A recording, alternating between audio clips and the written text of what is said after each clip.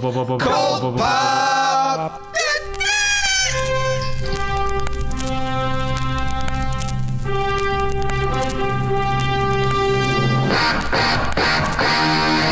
Oh, I got a live one here.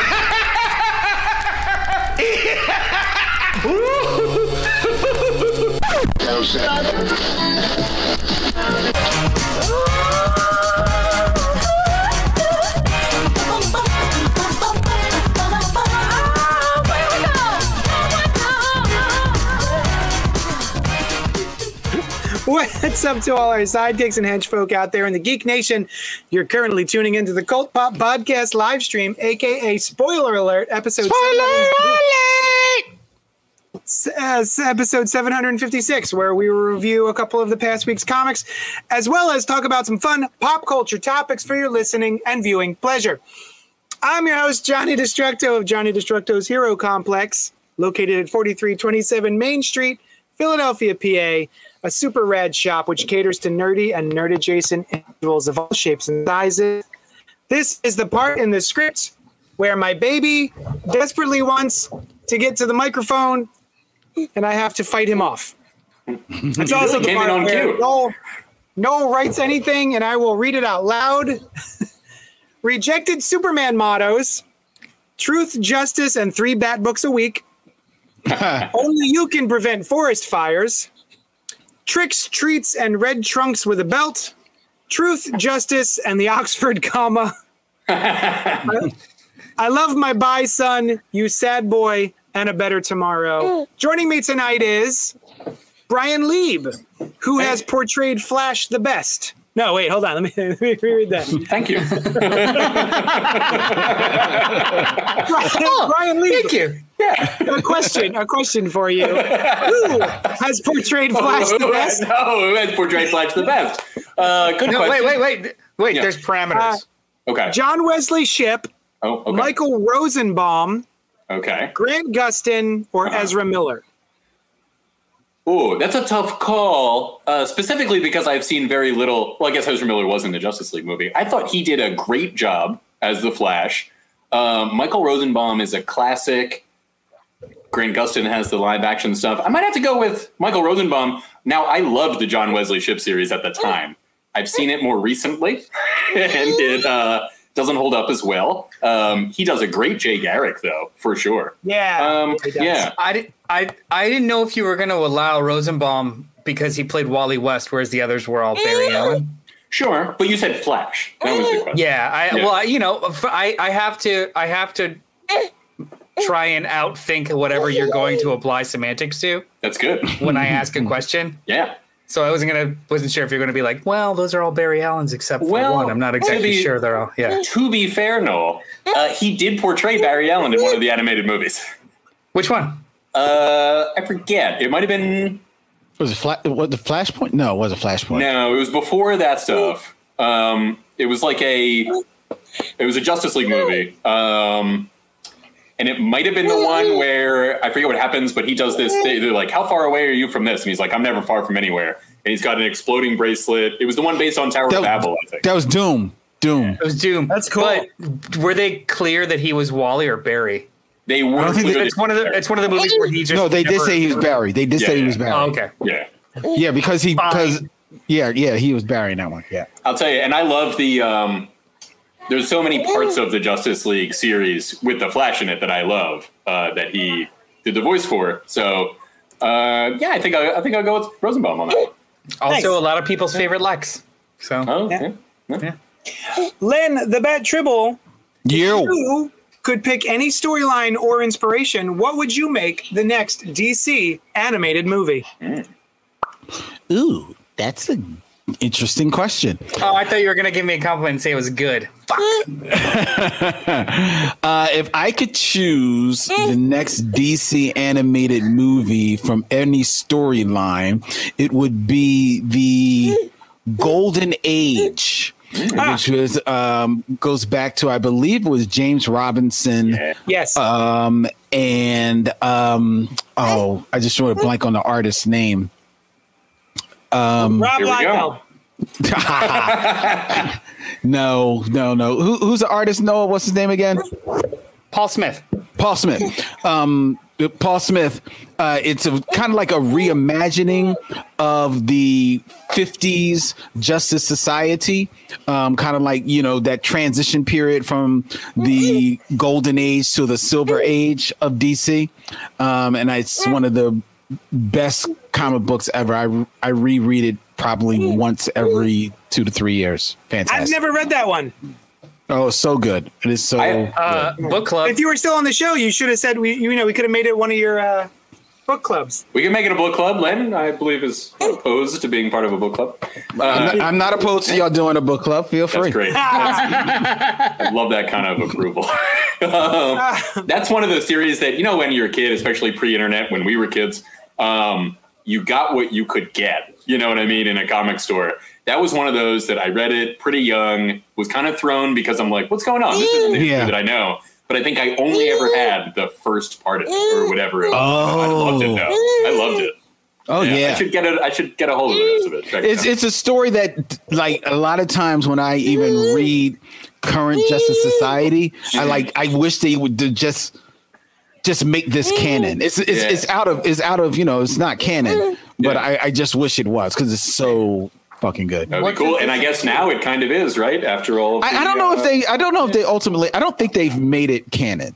Yeah. No, I'm pretty sure they didn't because like there are heroes that die in it. You know? Okay. Gotcha. But I think what Brian's getting at is everything is canon because everything happened in some universe or offshoot in DC.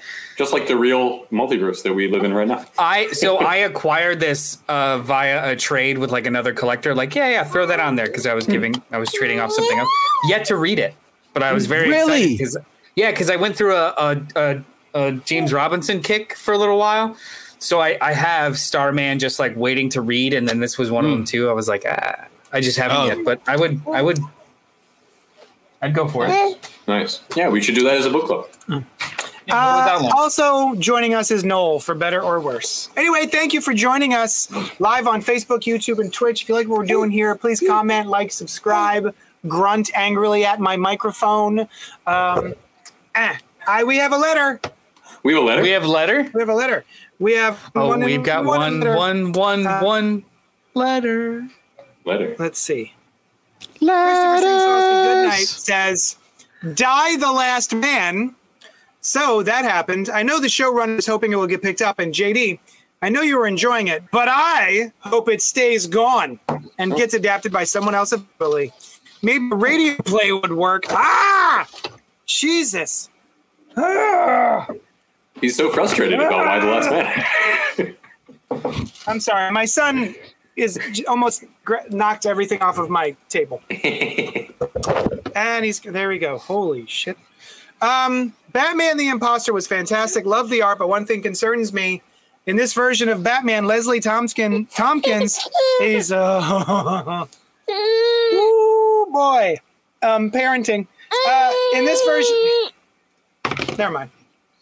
How you guys doing? Good. Good. Do you want to forward that to one of us and we can read the rest of it and we'll just vamp? Yeah, because Christopher St. Saucy Goodnight is in the chat, and if he knows that we started his email and not finishing it, there will be all hell to pay. He knows. 2 emails next week. Ooh. Okay, in this version of Batman, Leslie Tompkins is portrayed as a black woman. I don't have a problem with that, but I've been recently made aware of a trope that involves black characters, usually females, being brought in to heal/fix white characters. I don't really have any comment on it other than I just listened to a podcast about it and then noticed it in Ted Lasso and this comic. Chris St. Saucy Goodnight. P.S. Just for you, JD. Okay. What do you think of that? It's the magical black character or magical. What's the phrase? Yeah, the magic black character. I don't think that this necessarily is that. It's a trope that he's referring to, though. Yeah, that's usually supernatural. Like Stephen King was notorious for that for a while, right? Like the mysterious black man that knows about The Shining or is able to see ghosts, or what's Whoopi Goldberg's character in the Stand miniseries, like or in Ghost. People of well, I mean Stephen King, but like people of color having a second sight or magical properties. Right. Yeah. That's not the trope he's talking about. But in regards to them kind of like recasting and Leslie Tompkins as a black woman in this, I could see where the trope that they're talking about, you know, the black woman being the person that heals or fixes a white character, usually a white guy in the movies. That definitely is a thing. And I can see where this kind of like falls in line with that. Certainly. That being said, it happened in the book. It didn't. I bumped against it when they said, "Oh, that's Leslie Tompkins." Like, "Oh, she's a black woman now." Okay. In whatever universe this Batman is, because I don't know. So I'm like, all right. And I kept it moving. I didn't really sweat it too much, and I don't think it's wholly germane to the story. It didn't even occur to me, to be honest. Like, it didn't even. At no point was I like, "Oh, that's supposed to be a white character." It just didn't even. I totally forgot that she was originally white. I was just like, "Oh, okay, Leslie Tompkins." That's, you know. Well, yeah. I mean, also too, in recent years, her age has like definitely fluctuated. Changed. Oh yeah, she was like pretty attractive in a comic that we read recently, right? Yeah, like in a young recent person way. Yeah, in the most recent like handful of Batman issues, she was like maybe early 40s, whereas like before, you know, gray hair, older doctor. So right, like, because ideally she was supposed to be like a doctor at the time when Bruce was a young boy. Right. You know. Right. So. Because she's from the animated series, right? Like that. No, she's from the comics. Oh, is she really? Oh, okay. She's originally from comics. Yeah. Although those tropes do seem kind of tangentially related, right? Like the person with a kind of unknown power, magic or intellectual, or you know what I mean? Like, well, they seem like like they're kind of tangential to each other. The Fix-It kind of character? Are you trying to say? Like the Mary Sue, or like a is it reverse lazy MacGuffin? Lazy for it to be a person of color, or is it a trope to make it a person of color? I don't know. I've never really noticed, to be honest with you. People will bring it up, and it's like, okay.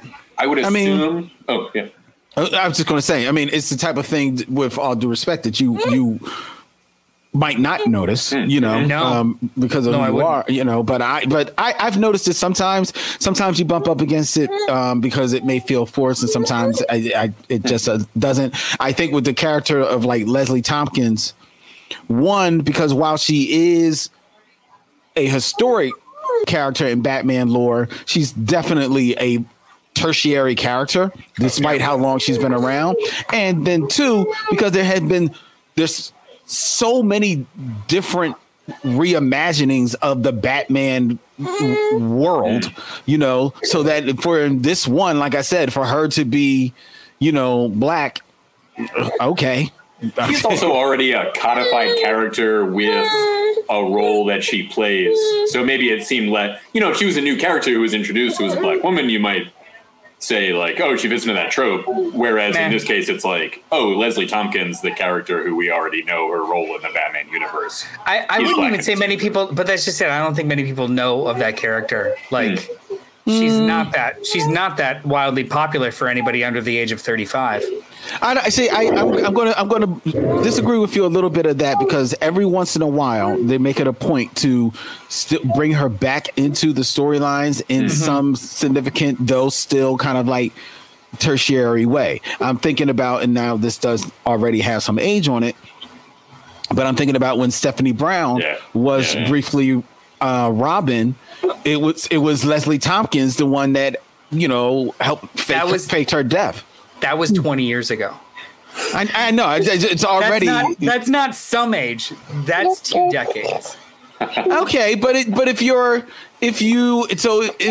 that was 20 years ago. Readership is usually like a 7 to 10 year turnover.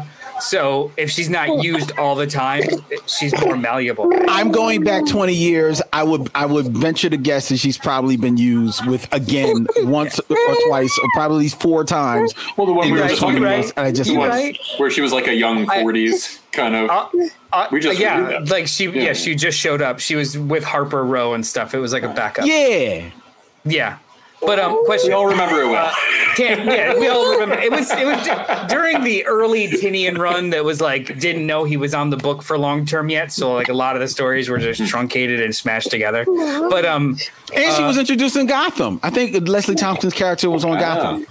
Question. Related but not related. Has everybody here seen Lovecraft Country? I have not seen it. Yes. Not to spoil the ending, but the ending itself, I always kind of appreciated. I did appreciate the last like kind of bit where they took that trope of the magical black or person of color character and literally made it part of the climax where now only. I was like, oh, that's perfect. But then I felt like I was the only person in the room when we were watching it that kind of understood the complexity of that, because in horror and popular supernatural culture, it is a trope. Mm-hmm. So they literally like leaned into it. I was like, this is super cool.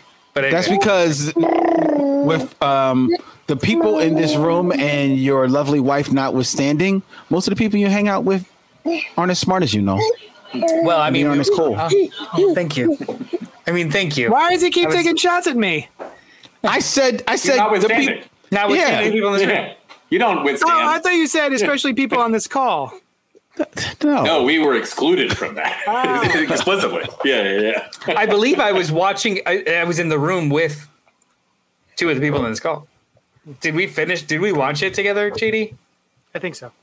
Oh wait, it was pandemic and we just like did virtual meetups afterwards. But either way, I'm smarter than the cat, and he was there. Yeah, I've always said. Why did Dan H comment Morena Baccarin? Oh, I think she played Leslie Tompkins. She played Leslie Tompkins. That'd be my guess. Yes. Oh. Yeah, she was a brown. She's a brown lady. Brown lady.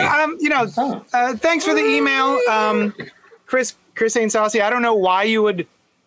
Oh, I hope they don't find a new home. Why just let people who want to watch it watch it? Well, so that's what I thought at the beginning of what he said. I was like, hey, why not? But I think he said that to say, and I want somebody else to do it. Like to do a different why. Like he hopes for more from Why the Last Man. Gotcha. If I felt strongly about the show in either direction, I rationally understand what he's trying to say. Like as long as this one is going on, they'll never reboot it or something else. But when it comes to limited series like that, it's likely never going to get rebooted or another go. It's not Spider-Man. Yeah, Spider-Man, Batman, sure, they're going to get other characters, but like Why the Last Man or DMZ or these like very specific grounded-ish Vertigo series, there's not gonna be like 4 or 5 swings at bat for this. Even though I just got into I agree with you, and I just got into a conversation about Why the Last Man this weekend, and the people that I was talking about, they all were of the mindset, because I haven't watched the show, and I love the comic book, but it is a comic book that, despite how crazy an idea the story is, it already feels like been there, done that. And considering that it is, a story about, some, let's put it on the table, some white guy, barely average white guy, being like the last dude on earth. And all of a sudden he's like mad important, and he just keeps finding ways to almost fuck things up and has to keep having to have women save him. I mean, a prominent, strong black woman constantly saving him, which is in line with the trope that was mentioned before, I guess. Exactly. Which I never realized. Yeah. So it just feels more and more like also an adaptation that unfortunately it missed its prime spot to pop, and it's just popping. It finally made it to the screen at the wrong time. Yeah, there was always something very, even when reading it in real time, it always felt a little dated, like it was a story about 10 years ago. Even reading it in real time, it was. I always wondered how they were going to adapt it with current technology, or just the existence of current technology or global communications, how it was, because in the 10-year span, the world has changed exponentially. In not only when did that come out originally? It was like mid 2001, 2001. Okay. Like it's old. It's older, right? Yeah. It's so like it just it came out pre 9/11. I believe because Ex Machina was about a year after 9/11. Yeah, because Ex Machina was like yeah. So I always kind of wondered or was weirded out by how it was going to be adapted in general. Like you would have to completely change very large swaths of the show unless you placed it in that 2000 time. Oh, right. Yeah. And did they do that or no? I only saw the first episode. They did kinda, I guess. I don't know. I haven't really. I don't think they make it very clear. Right. Yeah. Hey, can we for a second? Speaking of adaptations, I just saw Gwendolyn Christie's first poster as Lucifer in Sandman. Looking good. Nice. I should read that someday. Yeah, you should. When's the show going to come out? I don't know. I'm not sure. Maybe I'll try and read a chunk of it before that. My partner on the Michelle mission, Vincent, he was like, he saw like, some kind of like story, or I guess maybe like pictures from the Sandman, that they're doing. And he was like, and he's a huge comic book guy. So he was like, I guess I really need to just sit down and read Sandman. And he's one of those guys like, didn't want to give into the hype or anything like that. So he sat down at the microphone and he was like, so I figured I got to sit down and watch read this Sandman. This shit is pretty good. Cool. I want one of those moments. Because I've been resisting it for fucking decades. Yeah. Always feeling like it's either some at low points I felt like it was insufferable and or pompous, and at high points it feels impenetrable and or because everyone talks about it in such a high manner where it's like I don't want that. It's like all of the praise is actually that's amazing. I just want that. I'll tell you what, though. All of the praise is more damning than anything else because people will not stop. It's like they're chasing me. Like read it 5 times. You'll get it the 6th time better. Like calm the fuck down. Just once, I think just start with 1 time, and then if you like it, read it again. But I have it and I will. It's just Why does he sound like a Chewbacca baby? Working on his impressions. It's good. Life Day's he wants that microphone in his mouth. I'll tell you, it took me a while to realize as a kid who didn't like doing what other people did, or as a young adult, like, oh no, to be truly individual is to do whatever you want, even if everybody else in the world is doing it too. But I mean, I wouldn't have appreciated it though. Like I wouldn't have wanted to read it. Like I was in the crux of other things that for sure are more for color. It's just like how in college I could not get enough of tiny art house movies. Couldn't get enough of them. Felt like they were just fulfilling my life. Now I don't care to watch anymore. Yeah. Well, that can happen too. There's definitely stuff that I was like, oh my God, this is the God's honest, But, the pendulum swings, and right now I'm probably in a better headspace to read Sandman than I ever was. Oh, sweet. 15 and you liked the beginning of Lucifer. Yeah, I really liked Lucifer. Cool. I'm glad your Michelle Mission partner is into it too. That's cool. It's nice when you can. How far along is Vincent? Do you know? I think he said he's into like the 3rd or 4th trade. Oh, now we're talking. That's too far. I was gonna be like, I'll pace with him, but no, he's too far. Any excuse? He's too far. He's too far. I can't catch up. I got a bunch of other things I'm reading right now. I'm in the 2nd arc of Fables.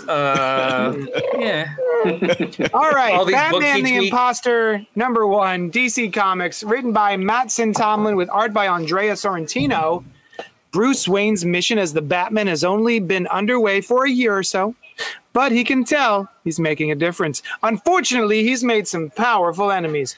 All the traditional power brokers of Gotham reset the disruption the Batman has brought to town, and it seems resent, not resent. They resent. Send it right back. Yeah. I'll take your disruption and send it right back to you. Resent the disruption the Batman has brought to a town, and it seems that one of them has a plan to neutralize him. There's a second Batman haunting Gotham's rooftops and alleys, and this one has no qualms about murdering criminals live and on tape.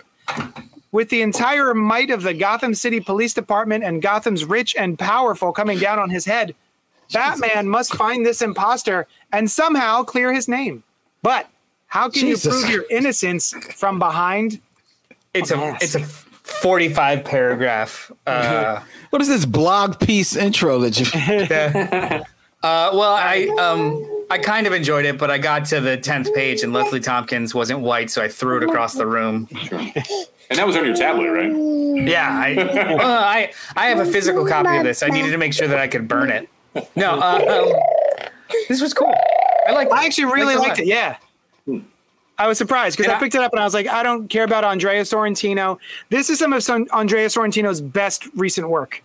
This is a really good looking book. I really liked how he set this up. I don't think I've ever seen this kind of panel usage focus. This is page 14.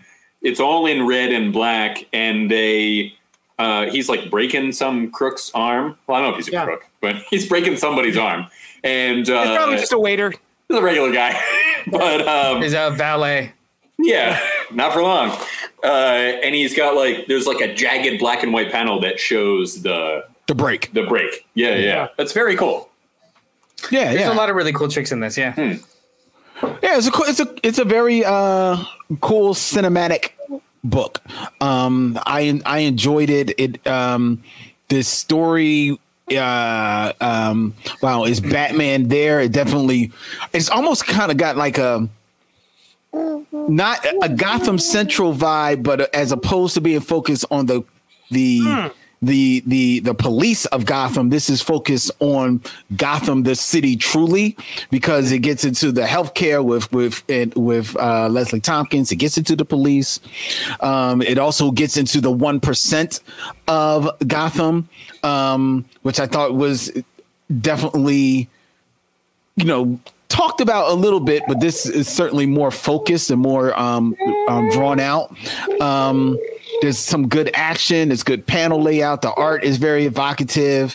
I found it enjoyable, and despite it being not a small book, the pacing of it was good. It wasn't a slog to get through at all. I had a little bit of a quibble in that when Bruce Wayne is depicted a little younger, so it makes me think that is he supposed to be, or at least he looks younger, so it gave me an impression that maybe this is earlier in his career. It's his second year. Okay, so I dug it. It was pretty cool. There's one thing that bothers me, and it's this page where it really drives home how dangerous Batman's techniques are. Well, but that's what the whole book is about, though. That's what the whole book is about, and I like that. I like that, looking at it from a different point of view. And even the cop even mentions it. Hey, you're always thinking about how Batman is affecting crime. What about if Batman is actually, a tool of the 1%, like some kind of like insurance scam or anything like that. I peeped just looking at it from a different angle. It kind of reminds me of, so Batman, I think, is in the same archetype as a very new archetype as Robin Hood, right? And it reminds me of how Robin Hood, the story, has been gone through cycles of being a champion for the undertrodden, and then later when the royalty was into it, he was kind of framed a little differently. And I don't know the specifics on that, but it's something that I read about from somebody who is more of a Robin Hood expert than I. And it's interesting how stories are malleable in that way. Yeah. Real quick, I'm sorry. No, let me. I just want to give a shout out because I see that in the chat, Carl Carls and Jane Douglas is saying hi. Yes. Carl Carls, who's all the way from Australia, I believe. Tasmania, I believe. Tasmania, that's right. Tasmania. Yeah. What's up, Carl? Dude. How you doing, Carl? Carl? Hey, Carl. I think Carl is actually finally leading me in a game of Words with Friends. So sweet. what's up, Carl? I will be forget. dropping a 7-letter join on you in a moment. So You guys are the only Call two him a people that shot. still play that. I completely forgot about that. Yeah. I play it with a bunch of people. The hell with you, Noel. Not us, but it's fine. Zach Hilton comments, can't wait to hear your thoughts on Immortal Hulk 50. You will have You're to going to have wait. to wait. Yeah. A long time. I haven't read probably Immortal that- Hulk since like the early teens. I'm on like 30. It's gonna be a bit. Yeah. Sorry, Zach. And I won't will- be here. I will. Yeah, I will. There was some Andrea Sorrentino stuff that I didn't really like too much in this book. That kind of took me out. Basically, Bruce Wayne. Bruce Wayne's yeah. face shifts so many times He to the does. point where I think there's a scene towards the end where I didn't know it was him. I He doesn't didn't have either. the bandages anymore. I'm like, oh, this woman is. Where does this woman play in the story? But it's really just Bruce in a hoodie. I'm like, oh, it Robert that's a male. That one's Robert Cool. Pattinson at the bottom of the it is. page. Yeah. And later in the book, he looks like an Asian man. Yeah, his face just shifts constantly in this that book, is true. and like if you're gonna use a model swipe, use the same model. Yeah. Yeah, or don't. And if you can't get all enough pictures for your swiping, then yeah. But Then but look at this, I- look at this accurate. double Look at page the font. spread. this That's is awesome. cool. Yeah. What I loved the most about this is that it was actually a detective story. And it's about a detective and Batman at the same time coming to the same kind of, or like going over the same clues. This is cool. This is a really, really fun book. And this guy, Mattson Tomlin, is the screenwriter for The Batman. And There we go. or one of the screenwriters. And he was also just hired to do the Berserker adaptation. Oh, yeah? Breeze Oh, Wrecker? cool. Yeah. Watch out, Breeze. Breeze Kicker. Yeah, Breeze Wrecker? Yeah. I think it was really shocking at the end here, like when Andrea Sorrentino kind of drew Bruce Wayne looking like an Asian female cop, and I was like, that does not look anything like the way he looked earlier. Yeah, if you go to the page before that, you like when he's like sitting looking at his clues. Yeah, I didn't know that was Bruce Wayne until Neither did I, the next yeah. page. And then Yeah, I was like, I oh, will right. say that. Yeah, that was Also, a. it's kind of Asian weird that cop. he is barefoot. I don't know why, but just seems weird. Well, it's year year two. Yeah. Year two, I'll give before him he that. could afford Yeah, you good got moccasins. fat shoes. Hal He loves- 2814 comments. Can't wait to hear y'all thoughts on DC fandom. That is coming up. That, You will that's have to gonna wait, be this but episode. not as long as Zach Hilton. Yeah. All right. So- who read Batman 89 number 3? I did. Oh, okay, cool. Batman 89 number 3, DC Comics, written by Sam Hamm, the screenwriter of Tim Burton's Batman 1989, with art by Joe Quinones. As the fire rages at Royal Auto, Harvey Dent lies trapped inside, unconscious and in danger. Can Bruce Wayne get to Harvey in time, or will the DA leave burned in more ways than one? Like maybe two ways probably. But there's more. Yeah, because Two-Face. It's more than one. Yeah. I only read the first issue of Batman 89, number 1, and I was not able to catch up. What did you guys think of number 3? Len. Here's what I think of this. The more I get into this book as well as Superman 78, less so with Superman, but certainly with this book, you know how we've often talked about how writers, especially when they come from another medium, whether it be movies or novels or whatever, make their way into comic books, and it takes a while for them to learn the language of how to write a comic book. Yeah. I didn't want to believe that would be the issue with the artists on these books, learning how to draw a story in a comic book form, because both of these comics, but especially Batman 89, has no idea how to pace out a comic book. Scenes jump all over the place. There's no kind of visual clues as to which way we are going. The colorist is not helping at all, because the colorist is basically just painting a coloring book, as far, in my eyes. And the story, while I appreciate the focus on the focus on Harvey Dent, because their focus is on somebody else besides the Joker, but I guess they had to because it's in that universe. He did. Right. And they're doing something. Harvey Dent is like the big missed thing from Batman. Right. And he's the big missed thing, and it's kind of cool that they've got, the Billy D. Williams likeness on it and everything. So it's cool from that aspect. Outside of that, I half the time I'm unsure of exactly what the hell's going on, and when I find out what's going on, I don't care what the hell is going on. It's just all over the freaking place, man, and I find it sometimes so hard to stay tuned to what's happening, that I just wind up like not caring. The art is not bad, but art is not all about the drawing. It's all about your ability to tell the freaking story. And I think the storytelling here is muddled all over the place to the point where I just cannot enjoy it. I do not find this book enjoyable at all. What a shame, isn't it? I disagree.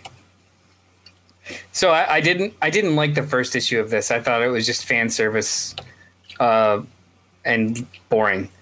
But I read 2 and 3 next to each other, and for some reason, halfway through the second issue, what you mentioned, the screenwriter and the artist, just it doesn't read like a comic book so much as cutscenes.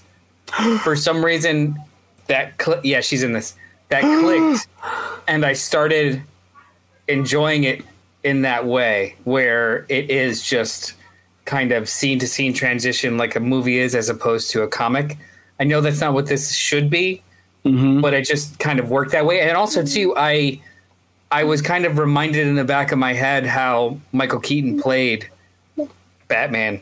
Who he was aloof and he was jokey-ish, and he wasn't perfect. Like he does a couple of things in these books that are like, oh, that's right. He wasn't like a super martial art guy. He was more of like a lumbering figure, and it just started to work. But then what really sold me was how they did Harvey Dent, how they're doing Two-Face, creating this notion inside of his head of alternate realities.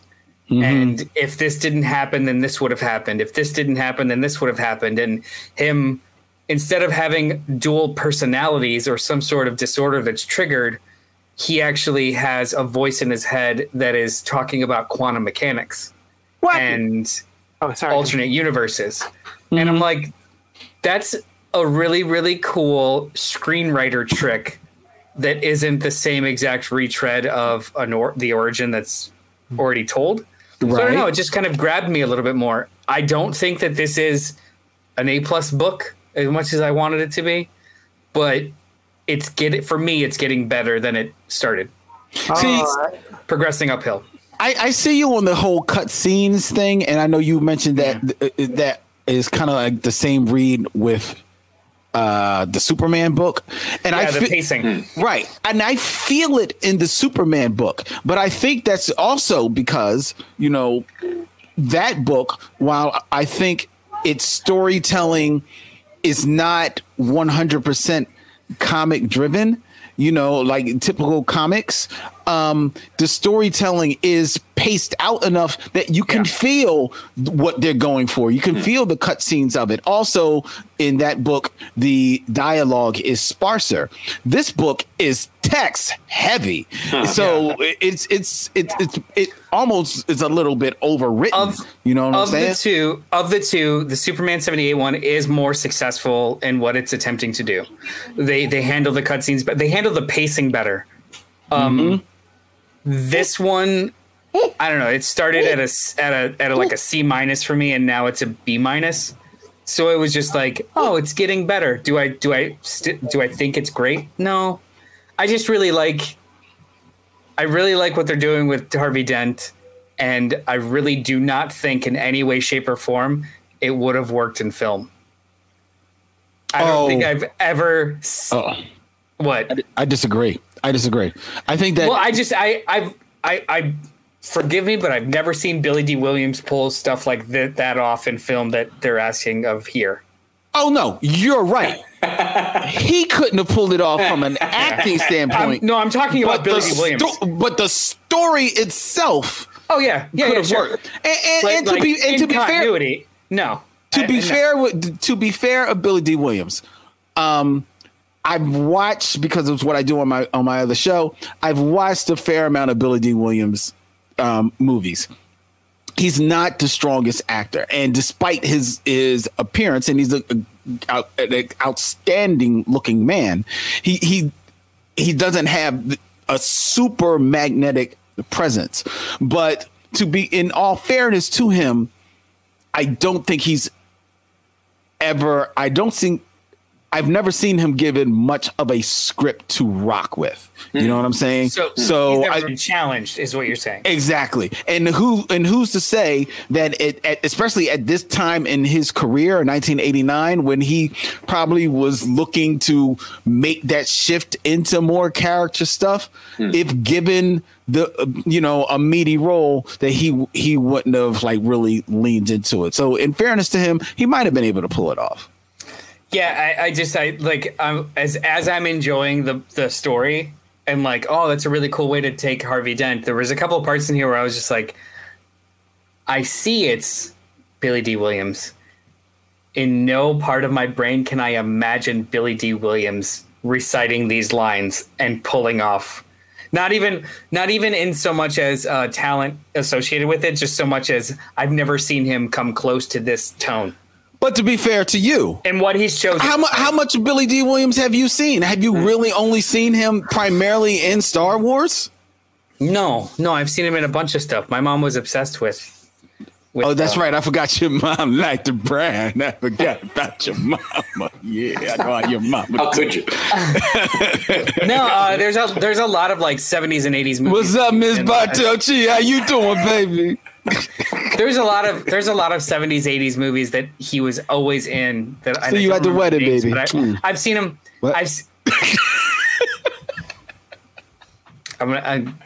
It's gonna. I mean, you can ask her to dance. My dad will be like, "Yeah, go." I've seen him in tons of stuff, but it's always been.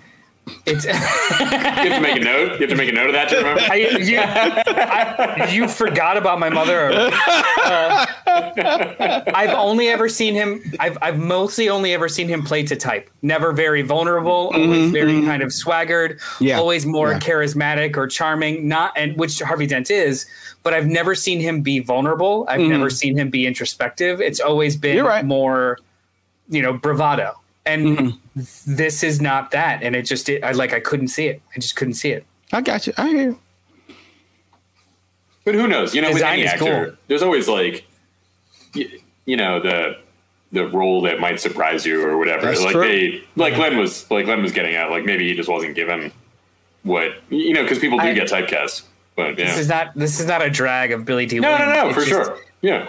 It's a departure of what the other two movies had him do.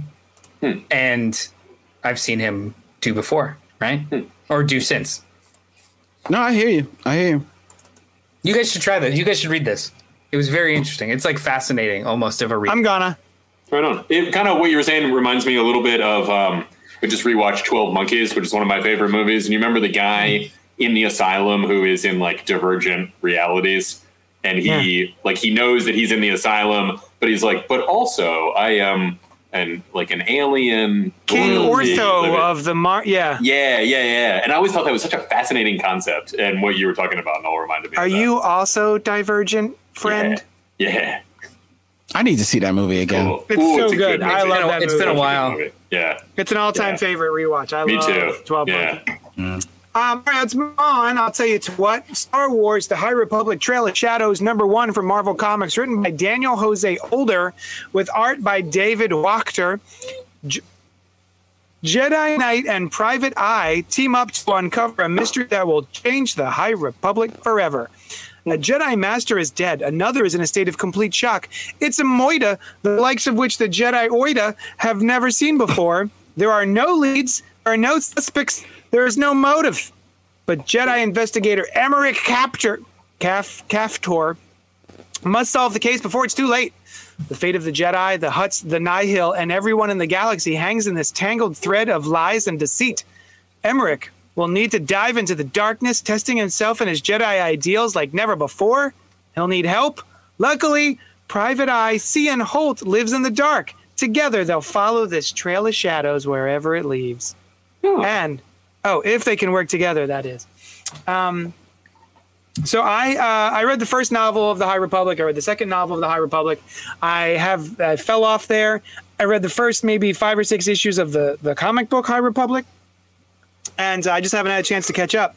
So I don't know if this is referencing things that happened in the previous novel or what, but this was a little impenetrable and a little boring. I was excited to read it. I like the idea of this is very much a detective story, Star Wars, which I think is very, very cool. I don't think we've seen that very often in the Star Wars U.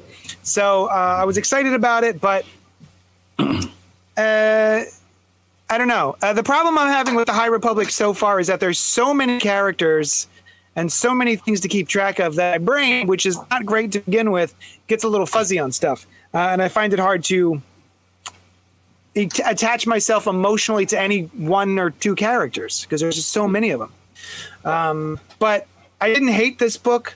Maybe it would read better in a trade. I don't know. What did you think, Noel? I thought it as an entry point, it was shit. Oh. But I like the idea of it. I really, really like the idea of PI teaming up with a Jedi, good cop, bad cop in this universe. I think that's ripe for so much awesomeness, which makes me even a little bit more sad about how mediocre this was kind of rolled out. The very beginning, a Jedi gets turned to dust and it's the onset of the mystery, but the whole first third, I feel like I'm missing something. Not because the story is being given to me in pieces, but because they're all using reference points that I have no idea what the fuck is going on. It's just boxes and boxes of dialogue about stuff that I should know. I maybe know. I don't know.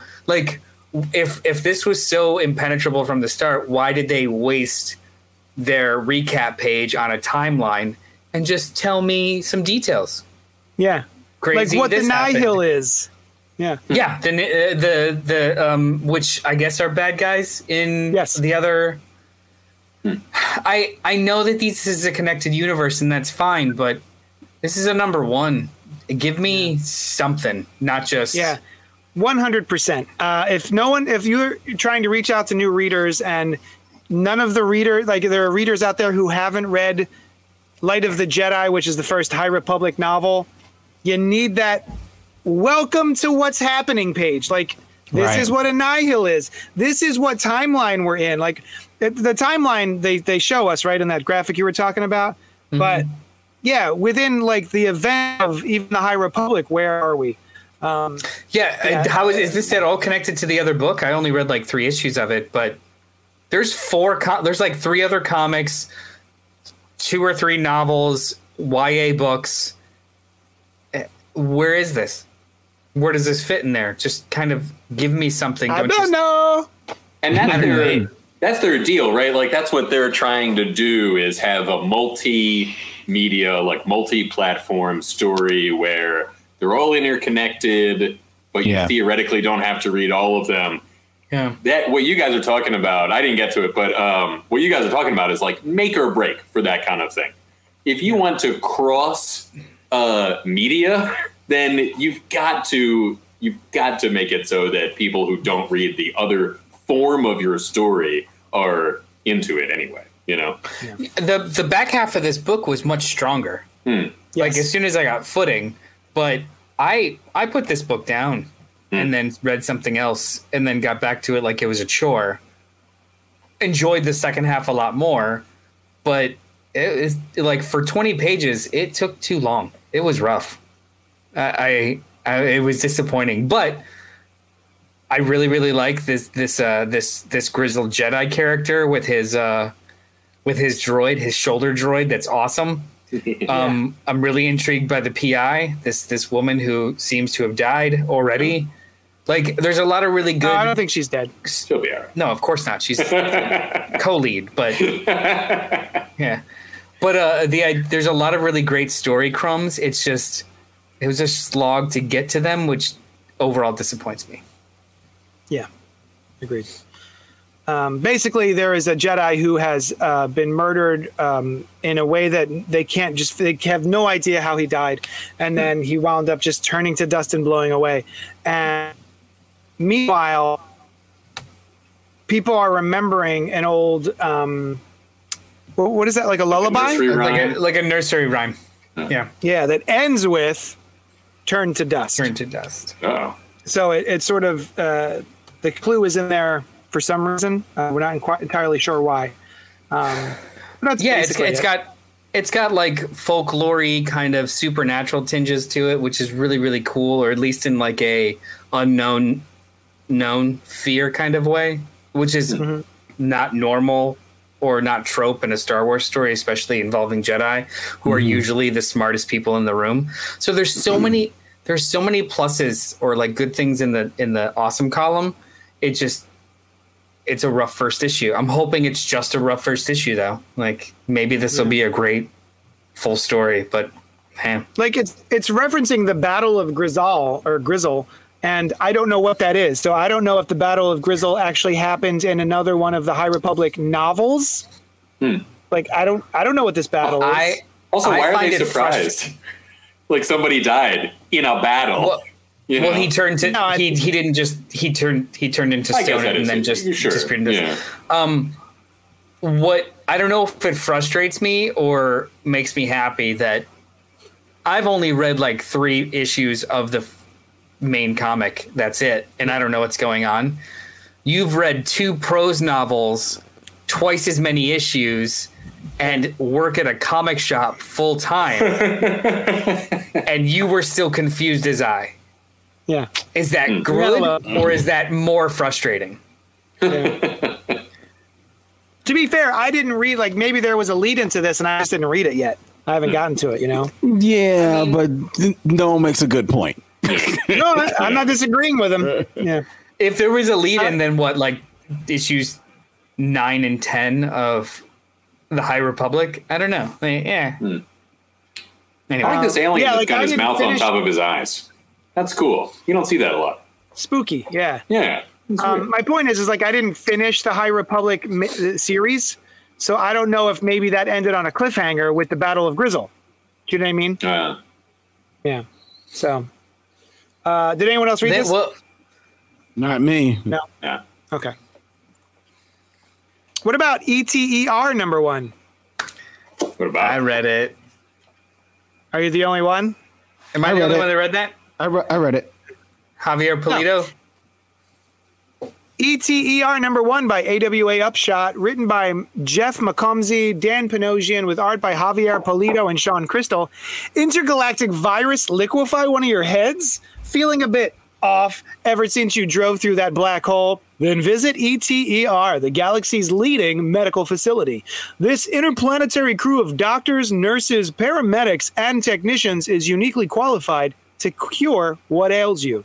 There's no planet too far, no asteroid too small, no patient too, well, alien. And they accept most forms of insurance. This supersized debut special includes 2 stories of medical madness that are out of this world. I didn't read it. What did you guys think, Len and Noel? Noel? Wait, I have a question before you get into it. They're all extraterrestrials, right? Like, do they just all refer to themselves? Oh, okay. They're like, Just the Earth is their point of reference. I thought so. I grabbed this book because we only had, it was like kind of a light week, and we only had like 8 Batman books and then Spider-Man. So I was like, I'll just grab this. It sounds like I hate that cover. It looks like a joke of a comic. Like this is a fake comic book that's in a TV show. Like I hate the premise and I hate the comic, but then I opened it up and it was Javier Pulido art, and the tone of it was Men in Blackish with like a hidden hospital under a hospital and all kinds of weird, dumb, big ideas. And it didn't take itself seriously. And I found myself enjoying it more than I ever should have. I really liked this more than I thought I was going to. Yeah, I think you. Yeah. Keep going, Noel. Keep going. No. It was just, it's delightful. Yeah. I think you're comparing it to Men in Black is like spot on. It is it is Men in Black, MD. That is exactly what this joint is. And it doesn't take itself seriously. And I think, Javier Pulido's art lends itself to that. It's funny. It's quirky as hell. It's got a good. It's just fun. Like it's nothing. There's nothing really super deep about it. To be honest, it's not a comic book that I necessarily need to collect. This scene, stay there when he's. Yeah, we got to talk about this scene.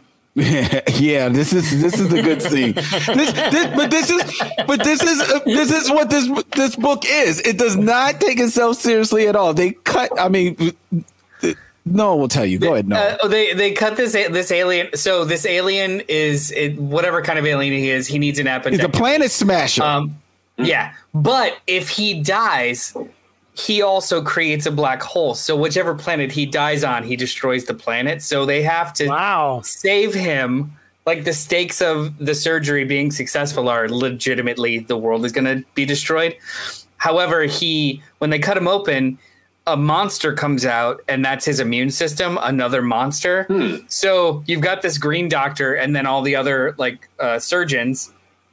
And the new doctor is just like, what are we going to do? And she turns around, and almost like a comedy beat, the other doctors are putting on pads and getting baseball bats. And they're like, oh, we're going to fight that thing. You're going to go ahead and finish the surgery. Thank you. Bye. Yeah. It's just a comedy scene. And it was fucking delightful. Like it was just really, really funny. And they're doing this because this is their Tuesday 3:00. It's not like it's very self-aware, and it's very successful in that way. I don't know. It was just really funny. But then they revisit it too, where like she's getting the job done, and they're in the background of some panels getting knocked around. The other doctors with baseball pads on. It was funny. It was really funny. I enjoyed this more than I ever thought I would. Is anyone reading Money Shot? I read the first issue. Dan H is commenting that it sounds like Money Shot, but with doctors. I mean, a lot less sex, probably. Yeah. Yeah. So in that way, it's not like Money Shot. I mean, so. The backup is interesting. I didn't read the backup. It looked good. Worthwhile. It's worth reading. Is it necessarily worth collecting? Your mileage may vary on that, but it's worth reading. True. It's fun. And I don't know. I do wonder how the book is going to be structured though, because it's very much structured like a standalone story. I mean, there's a little bit of a cliffhanger where the doctor is given the option to stay in the ER. But other than that, it's one case, almost like a procedural, almost like it worked like a pilot of a television show for a doctor show. Right. Right. So they could go to completely different artists for every episode, for every issue. They could have a completely different tone every issue. Like I'd be very interested to see what this actually becomes. So I don't know if it'll be that great. This was a weird backup. He became poop. Oh yeah, it was weird. That's weird. I mean, I didn't read it. I kind of like, flip through it. You can figure out what was happening. Miniaturized himself in a pill to go fight the inside the body, and then became poop to evacuate. That's how you would do it. Is this the same guy that did six sidekicks of Trigger? No. No. Okay. No, that's Kyle Starks. What did Javier Pulido do that we have? He did Batgirl Year One. Oh, okay. He does the art for. Yeah, it was Batgirl One. It's Batgirl. He did a bunch of Daredevil stuff with Mark Wade before. Most Marcus recently, Martin, Javier Pulido. Most recently, he did the Ninjak book, didn't he? Ninja. Was it Ninjak? Ninja K. Yeah. Ninja K. That Which one is book it? Was illustrated fantastically. Because sometimes it's Ninjak, but then sometimes there's a hyphen and it's Ninja K, which is. Oh, really? Oh, I thought you were just joking. No, Ninjak is actually like the 007, right? It's Ninja K, Ninja L, Ninja M. Oh, interesting. I want to read a book about ninjas. I would never read that. I would never read that. I would throw that across the room. What about Ninja? About like Lockjaw? Yeah. Ninja with Lockjaw? Ninja with Lockjaw is a silent book. I don't want to read Ninjap. No. Oh, no. No. Spider-Man came out today. Hey, it was Amazing Spider-Man number 76, Marvel Comics, Zeb Wells, Patrick Gleason. Ah, shit. The unthinkable has happened. Yeah. That's the best solicitation this whole week. End scene. Who else read this besides JD and I? Oh, I read it. You sound excited. Oh, it's written all over my face. No, what I did thought you this think? was fine.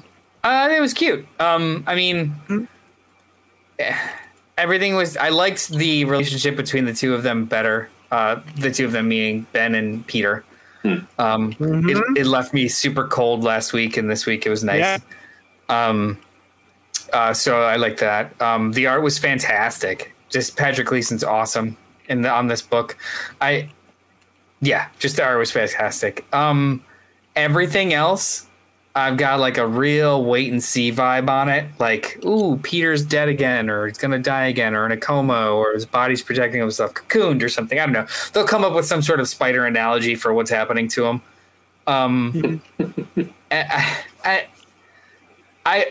This feels like a book that I'll wait. Not wait for. I'll just wait for word of mouth, because as strong as it feels right now, or as much as like it feels kind of fresh-ish, I don't know. I'm still burned by 3 times weekly or 3 times monthly, and is it gonna be this strong? Probably not. And then I'll have 15 extra issues of ASM that. Like a shrug at, right? So I like there's promise here, but I'm still apprehensive.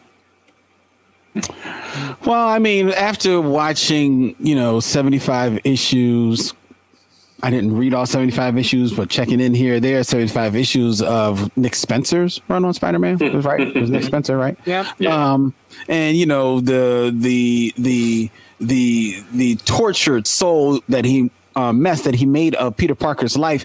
It's nice to see this refreshing return to the glory days of Peter, where he just merely fell into a coma after being paralyzed in a hospital. I was like, oh God. I mean, I'm sorry. I love Patrick Gleason's art. Patrick Gleason's art is great. I like seeing the ageless Aunt May, who is now just like ready to cash checks upside doctors' heads because they're not taking care of her Peter. So that's kind of cool. That's very Aunt May. Yeah, I like that. Yeah. It's not the Aunt May I grew up with, but I like this Aunt May, so I'm cool. It was nice seeing Colin Wing and Misty Knight, as utility players that they can just put in the background of comic books once again. So that's kind of good. But overall, this this book is not for me. And I didn't care. I didn't care about Ben at the end with his Rob Liefeld guns on his wrists now. I just They're gauntlets, Len. Show some respect to the gauntlets. This looks so. Why aren't they blue and red? Why couldn't they paint them blue and red? They look so dumb. Too quick for branding. They look so dumb. And now all of a sudden, Ben, I guess, to differentiate himself from Peter, went to Planet Fitness because now he's all jacked up. I'm like, I just don't care. How do you think that font sounds? Probably some reverberation. I would say. That was epic. I love that. No, thank you. Every time they do that, where like introductions of characters or like declarations of characters, and it shows up as their font, I always think that just like, what does that font sound like? Like, does Iron Man's font sound mechanical? Does Spider-Man's font sound? And here's the thing: when they do it with Batman, you know what Batman's font sounds like because it's like shit. Yeah, because you've heard him say it, but you've never, Spider-Man. He's like, "I'm Spider-Man." It just doesn't sound like the font. It has the kind of brightness that this font shows. Spider-Man. I think, yeah. That's why it needs the big gauntlet thing. Gotta lean into it. Len, you're hitting on something. You're hitting on something that, like, I'm starting to realize about myself too. At least my current readership habits. I find myself. I still love single issues, and I still want to read single issues. But I find myself being gravitated more towards specific finite runs or miniseries. Mm-hmm. Yeah. I read Thor and Avengers now, but it's basically just for the writers. So as long as they're there, they're the kind of writers that have kind of like endings to their runs, even though the book will continue. I find myself gravitating more towards anything that kind of will have at least some sort of climax. And, maybe this Beyond era will have one, but if it's anything like the last one, it'll be spinning wheels for maybe 50 extra issues. And I'd rather just wait and find out as opposed to experience that in real time. Is it rotating? So maybe in a month from now. Yeah, Yes. It's rotating writers and rotating artists. So like that's hit or miss. That's it is. But in hindsight, I think Brand New Day was rad as hell. Yep. So even though I dropped off like 6 months in real time, because that was a lot of issues. But I don't know. Like I think there's promise here. It's just I've cold feet. JD, what did you think? I'm really enjoying it, especially after the last run. I think this is a nice change of pace. I'm really digging it. I like that Ben's back. I like that they even sort of commented on the thing that you mentioned last issue, which was Ben Reilly's being a real dickhead. And then in this issue, Ben Reilly's like, yeah, sorry about that. I was being kind of a dickhead. I'm not used to people. I'm not used to asking people for things because I have to take what I think I'm owed because of, the trials and tribulations of being a clone. Right. So, yeah, this character has had a lot of self-doubt and everything, thinking that he's not actually even sort of a person because of the fact that he's a clone. And does he actually deserve life? Does he actually deserve happiness or relationships or anything, that sort of stuff? So, like, all that self-searching. And he just wound up going a little too ham on the opposite end, right? And then just being like, nah, this is mine. I'm taking it. So I like that he's trying to figure himself out. And, the stuff with Peter, I was actually like, ooh, shit. Because he has that conversation with Ben. Ben leaves, and then MJ's talking to him, but he doesn't quite respond. Then Peter goes, I'm just waiting for Ben to be out of earshot. And she's like, why? And she's like, because I can't feel my body. And then he starts to go into some sort of cardiac arrest or something. And it sounds like maybe his spider sense is actually shutting down his body because his body thinks that it is the problem. Oh, interesting. Yeah, I thought that was really cool. Like the danger is inside of himself, so his body is shutting itself down. Yeah. So like the radiation, the danger which is radiation. Yeah. Mm-hmm. So I thought that was really cool. I agree, but I think the gauntlets are supposed to be silly. I don't think they're supposed to be like, oh, look how cool these are. I think it's supposed to be like, relax there, Chief. So yeah, I'm on board. I'm on board. I like, we're having elements of Superior Spider-Man when Doc Ock was in Peter's body and was a little bit more ruthless. Like the way he takes down these U-men at the end here is, I guess it's kind of ruthless. Like none of them die. He doesn't kill them. There's some Ruth. It's not without its Not Ruth. without Ruth. Yeah. It's a baby Ruth. It's a baby Ruth. God damn it, Len. Well done. And then at the end, the guy's like, Spider-Man? He's like, hell yeah, Spider-Man. So I thought this is kind of fun. I'm enjoying it. I like the new suit. I think the new suit's a little dark. The blue. The way he draws, the way Patrick Gleason draws the Ben Reilly suit specifically looks much darker and shadowier than Peter's costume. So, I think that's just to differentiate. Yeah.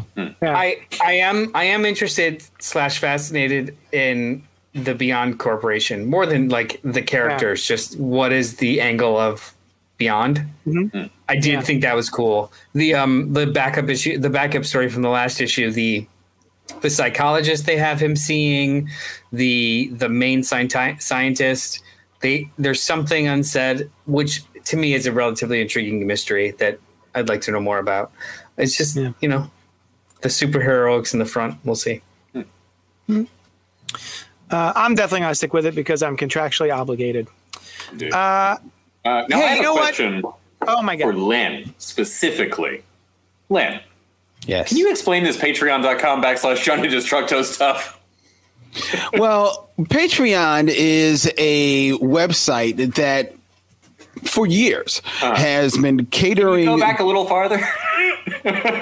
For years plus one, where it's been catering to artistic and creative types who are looking for a way to reach out to their audience to see if their audience would be interested in helping facilitate their artistry by donating and becoming more or less subscribers to their artistic endeavors. And Do with us.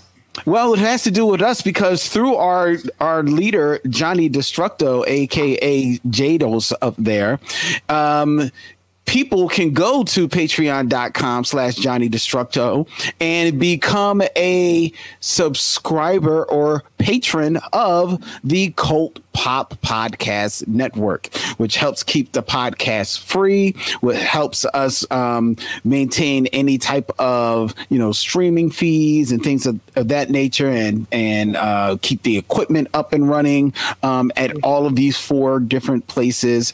And by becoming patrons of the Cult Pop Network, they are also become in line for stickers as in thanks for their contributing to the welfare of the network and the show, as well as some other little thingamadoodles and accoutrements and What's collaterals. the sticker tier, Len? Well, I have yet to make it. So right soon, though, the sticker tier will be you pay a monthly fee for the Patreon, and I will design and print new stickers every month, and I will send you a new sticker. It'll probably be like $5. But yeah, this is the new one that I just did, and it's from What We Do in the Shadows. And the quote is, "I became a vampire to suck blood and to fuck forever." So I thought this would be fun. JD, I like the O's are little drops of blood. I didn't notice that when I saw it before. That's cool. Well, up there is the drops of blood, but then the fuck is a little heart. That's nice. Also involving blood. Yeah. So yeah. Pumping it. Well done, Len. Thank you. Better than I could ever do it, as usual. And before we continue on, I just want to take this moment, so I don't want to wait all the way to the end, to just let the audience out there know that tonight will be my last night here on the Cult Pop Network. Spoiler alert show. It has been a fun I don't know, like a whole lot of years sitting here busting up with these guys. But I've got to step out and take care of some other projects and things. But I will definitely come back time to time to sit in and chat about comic books. Well, not so much comic books, but other stuff that we want to get in on. And I'm sure they'll find their way to my studio eventually, and that would be cool. Oh, maybe you'll do a gutter talk and not mind if we are on it. More no. Well, I wouldn't do gutter talk without you guys. I wouldn't do that. No, I wouldn't do that. No. So thank you for all of you making me welcome here, you guys, and all of you fans out there. I appreciate each and every one of you, and thanks. Well, thank you, Len. I really enjoyed it, and I'm sorry to see you go, but I'm happy that you're onto some cool stuff. Thank you. Yeah. But it is a bummer because I like seeing you every week. Because I'm optimistic because I know that Len can't shake me. You did try. You're not fucking going anywhere. Yeah, this was not a surprise when you posted that last night in our thread. Yeah, that makes sense. I get it. Very busy fella, always working on the next thing. Very excited to see what you have coming down the pipeline, and we're gonna miss the. Oh wait, hold on. You want to curse on record? Will you still do whatever holiday show we end up doing with us? Yes. We have to do the drinking. We have to do the at least for annual things. Yes, I will be here. I heard him say the holiday show. So any holiday that we do a show for. Yeah. Well, we had ambitions. We had these wild ambitions. We sure did. About quarterly holiday shows and book club and stuff. We were planning Arbor Day. We were.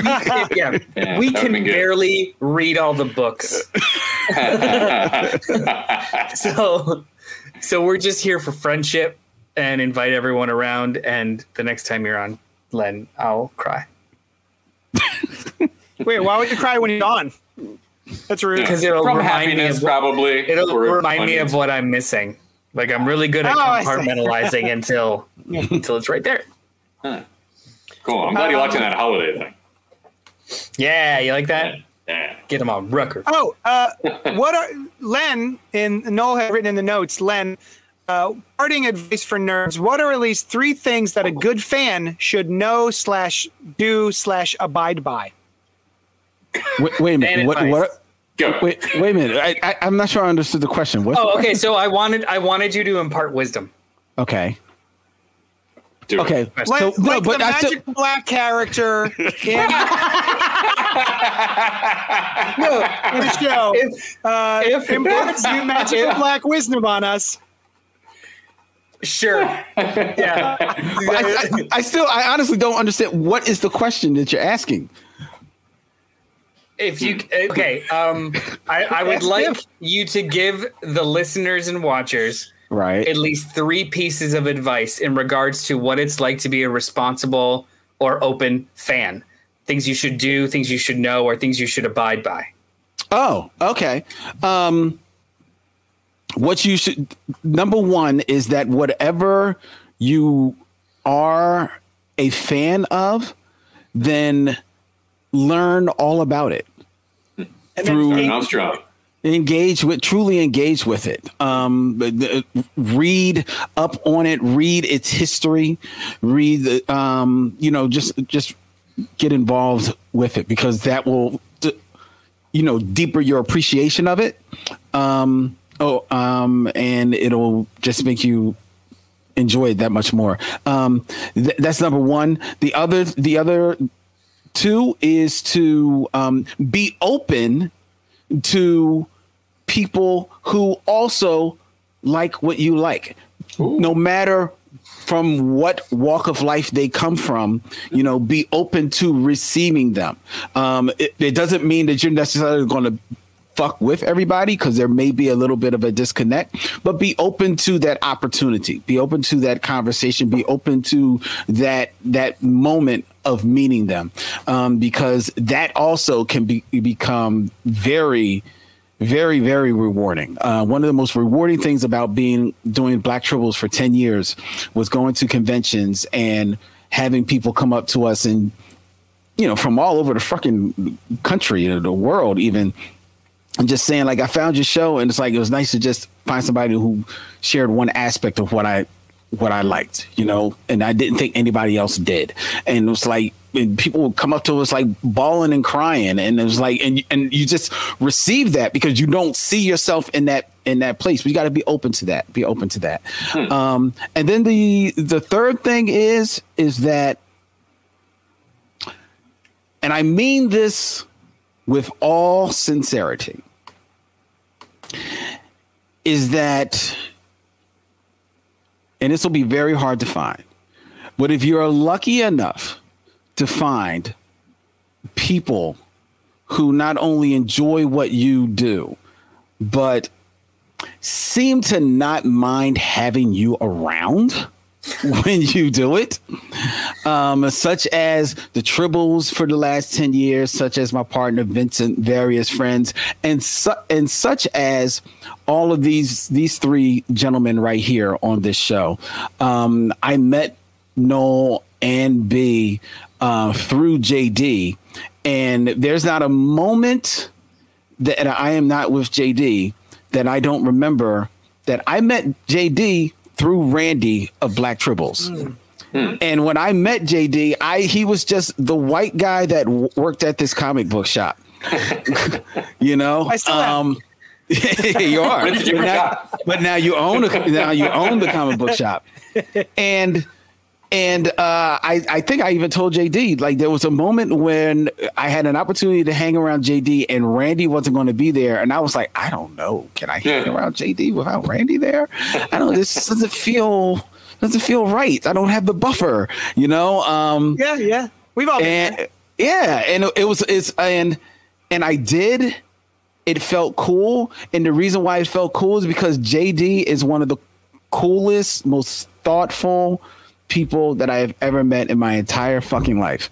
And he made me feel welcome. And I've seen him do it with Noel. I've seen him do it with B. I see him do it with everyone that walks into his store. And if you're lucky enough to find somebody like that, then grab hold onto them and never, ever fucking let go, because they are friends for lifetimes. Nice. Word. I never know how to respond to this stuff. Thanks. Love you. I'm not afraid to say it. I love my men's. I love men too. Nice. Excellent. And Len, I think not only did JD introduce you and I, it was this very podcast. That's true. This one right here. Yeah. And then we worked backwards. For the first through time. You guys have time. never met? I do like nice. a Merlin thing where I live in reverse order. So, yeah. Benjamin Button. No, it was, well, he went through time in the right order. He just aged. It's just hard to tell with Brian because he's had a beard since birth. So Yes, I did. It's always looked the same. And I talked like this. I came out, I was like, hey, Mom. He's always been bearded and incredibly erudite. So he just came out as a child with a baby with a beard and a pipe. Yeah. He came out with a beard and his balls hit the floor. Immediately. Still slapping to the ground today. Hello, maternal figure. Yeah. Is that mine? What an interesting predicament life is. Yeah.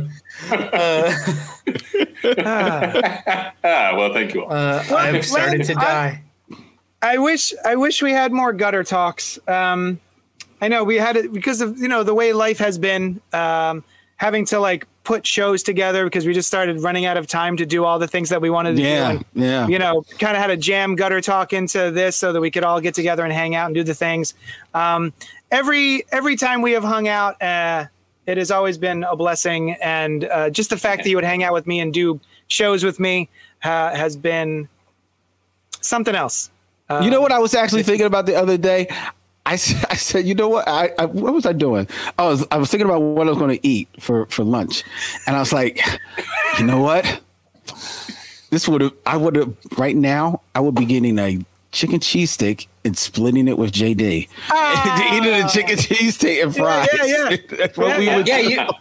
I remember I met you guys. Well, I met Randy and Len at the old shop about 5 years ago, maybe a little longer, just picking up my books. And I was a fiend about like going right after work around Tuesday or on Wednesdays.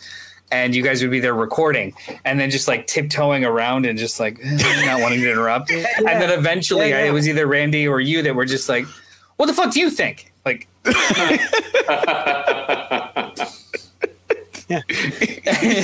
my chance.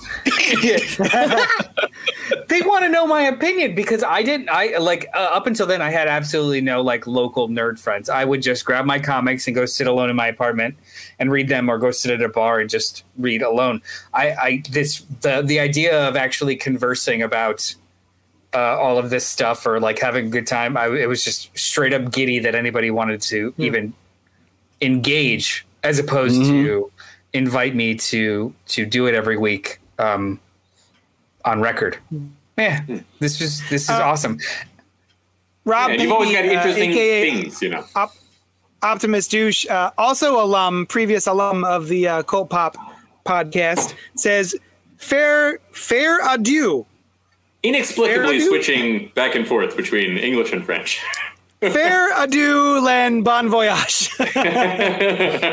So, Rob, you're not getting rid of me. I'm still going to be in the chat. Yeah. So it's all good. Yeah. We get to hear chat. Yeah. We get to hear their thoughts. So maybe every now and then Len will have something that he wants us to say on every time that we get in the weeds about any topic and you open up your chat and see that there's like 45 unread messages, I expect you to just be like, the fuck are you losers talking about?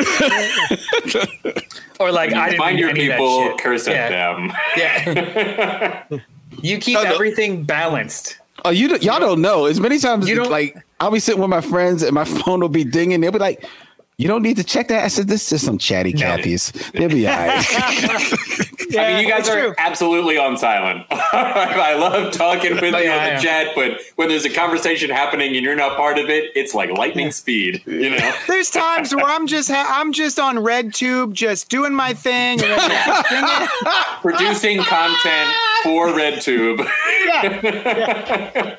Yeah, you never interrupt me time. Doesn't matter how much it dings.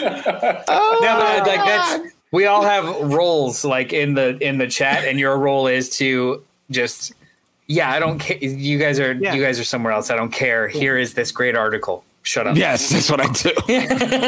Len will often send us what came out this week 30 or 40 years ago. And it's cool. It's true. You know, it's cool to see. And you're like, oh, man, that was a good week. You know, like, Peter David on the Hulk. This thing was happening. Yeah. All right, let's have a gutter talk. Can we get a high-pitched gutter talk? Gutter talk! Excellent. There it is. Fandom 2021, DC's big internet. What is RedTube, says action figure expert. Don't Google it. Fandom is DC's digital comic convention where they spew a bunch of releases and they show you new trailers and new announcements and interviews. And let me ask you this. I did not watch this year's Fandom, y'all. Let me ask. Oh, you haven't watched any of it? No. I mean, I went through and I looked up the trailers to watch the trailers, but I haven't watched any of the Fandom. Oh, I got like the panels and stuff. Okay, I got right. you. I did that last year. I was sort of feeling a little salty about it because as a retailer whose living is selling comic books, the thing that DC makes and they get all of their content from, there was very little in the way of, if you like this movie that's coming out, be sure to check out your local comic shop for Harley Quinn the animated series comic book, or Batman Imposter from the screenwriter of the upcoming Batman movie. You know, they didn't do any of that last year. Was there any of that this year? Yes and no. So they structured it differently this year. Last year, they attempted to literally mimic a kind of convention setting where each hour block was associated with some sort of something, and then they had interviews and panels. This year it was literally just a 4-hour stream, and they just started rolling through things. So there was no specific scheduled blocks. You just kind of had to roll with it.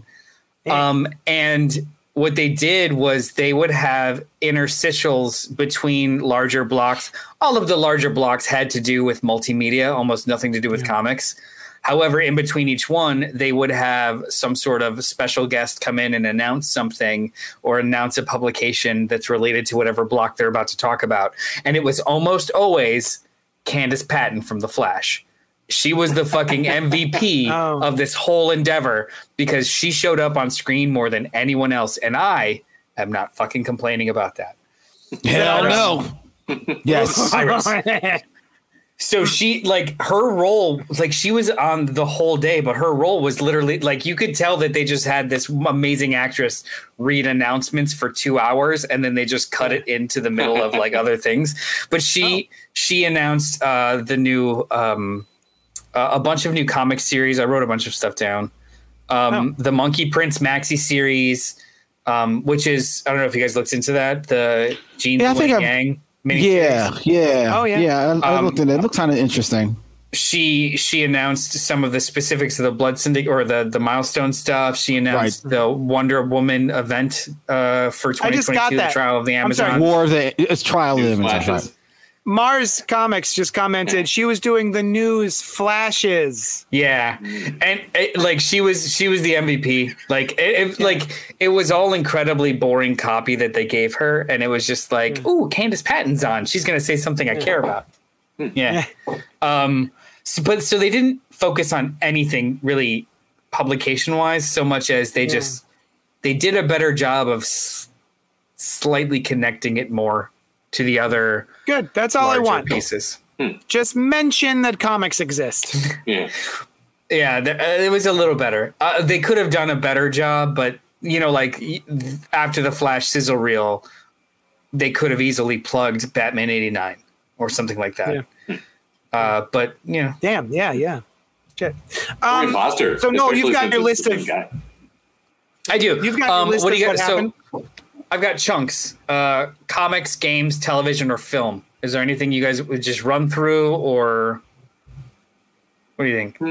Let's start with TV and film. We talked about a lot of comics beforehand. Yeah. Well, I mean, that was the extent of the comics, by the way. Like the stuff that then we've done it. They actually Congrats. talked about. We're done. Yeah. Another job well done. Television. The Peacemaker trailer and drop date. It looks stupid, but like in a good way. Personally. Oh yeah, it does, and it looks like it's right in the tone of the Suicide Squad movie. Oh, cool. John Cena was low key one of the MVPs from the movie, but there were a bunch of MVPs from the movie. Yeah. It looks insane. I loved the Vigilante. And is like almost spot on George Perez costume. I love who plays Vigilante. That voice sounds familiar. It's somebody I'd never seen before. He's just like a British actor. Yeah, I'm not sure. I know the character, the actor, but I love the scene where he hugs his that was great. The Eagles hugging him. I loved his pop because his pop is oh god, that's Drew blank on his name. T-1000. Robert Patrick. Robert Patrick. Yeah. Robert Patrick. Yeah. So it looks like dumb fun. So, and I'm here for John Cena. He did nothing for me as a wrestler, but every time I've seen him acting, I like him. He's good. He's good in comedies. As the heavy and Fast and Furious saga, F9, the Fast and Furious saga, it's a little weak. Well, he's weak, but it's he's in what he's in, and he's acting against a brick. So you're correct. He's acting against a brick. You're right. I wasn't sure if I wanted a Peacemaker show after watching the Suicide Squad. I was like, do I want to root for this guy? Yeah. After what he does, But watching this trailer, I was like, all right, I'm in. Yeah. I looked up the Vigilante guy. He was in Harry Potter, and he was also in Game of Thrones. What's the actor's name? His name is Freddie Stroma.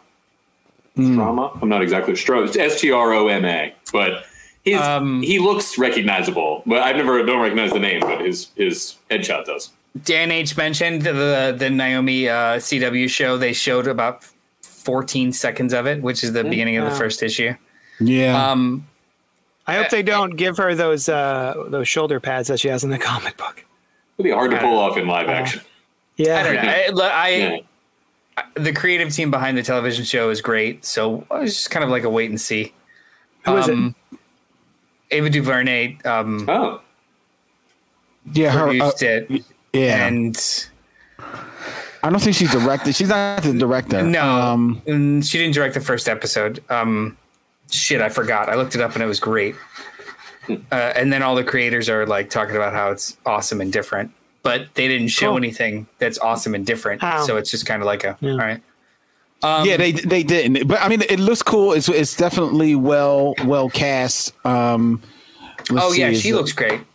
Yeah, Ava DuVernay. In anything else? Who? Ava DuVernay? No. The woman playing Naomi. No, she's like a 16-year-old actress. Even if she wasn't something else, it's probably nothing you've ever seen. You know what? I often like that better with superhero roles, like somebody that I don't know at all. You know. The biggest news of the day in television: The Flash has new boots. Yeah, he does, and they're Young Justice dropped season 4. What? Surprise! Did somebody say The Flash has new boots, and that's what we're talking about here? Yeah. Well, they made a big deal about we're done, but you. He's just goofing. He's just new boot goofing. The Flash has new boots. It's a YA graphic novel about his new boots. Like they made a big deal about how Grant Gustin's costume now finally has the gold boots. Gold boots. Cool. Yeah, it is cool. There is no question mark necessary. It's cool. Titans was renewed for season 4. So it was Doom Patrol. Was it? It was Doom Patrol. Oh, great. Oh, great. That's surprising. Yeah. Why? Yeah. Doom Patrol? That's cool. Yeah, that's cool. That's. I'm amazed that is. What is this? How many seasons? 3? 4. 4 now. 4 is three. on its third season right now. Yeah, it's in its third now. Man, Meanwhile, Swamp show. Thing didn't make it. So Pennyworth is filming its 3rd season now, which will be on HBO Max. Everything is going to come to HBO Max, so it's a show that you can watch now as opposed to being on like Epic or some shit. And as far as I'm concerned, it's still on Epics. And then they did a whole EPK of electronic press kit of Batman Caped Crusader, which is the new Bruce Timm animated series. They didn't show any actual footage. They just kind of talked through the style and what it's going to be like. And they're going with pure noir, timeless 40s-ish kind of aesthetic.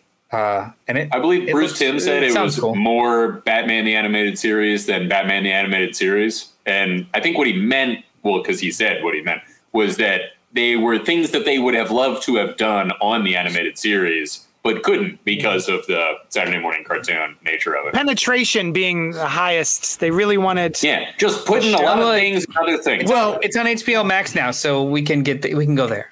Right. And in fairness, I don't necessarily think it was so much that as in, if you remember the early days of the animated series, the show is slow.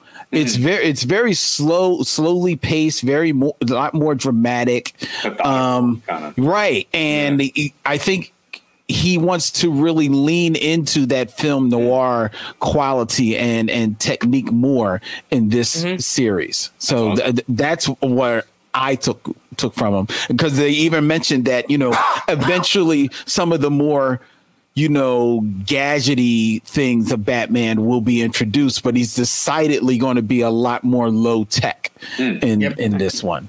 So it definitely sounds dope. I'm curious though, because, it definitely is Bruce Timm is his mind behind it and his aesthetics behind it as well.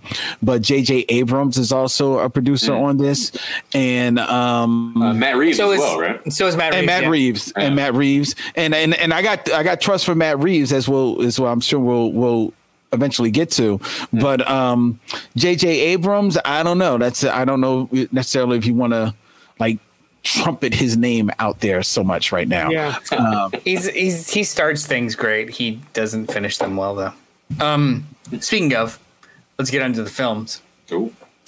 Milestone. Oh no! Huh? Before we go into the film, I'm sorry. What do we Sorry. got? Before we go into the films, two things. JD asked, "Was anybody watching Titans?" I am watching Titans.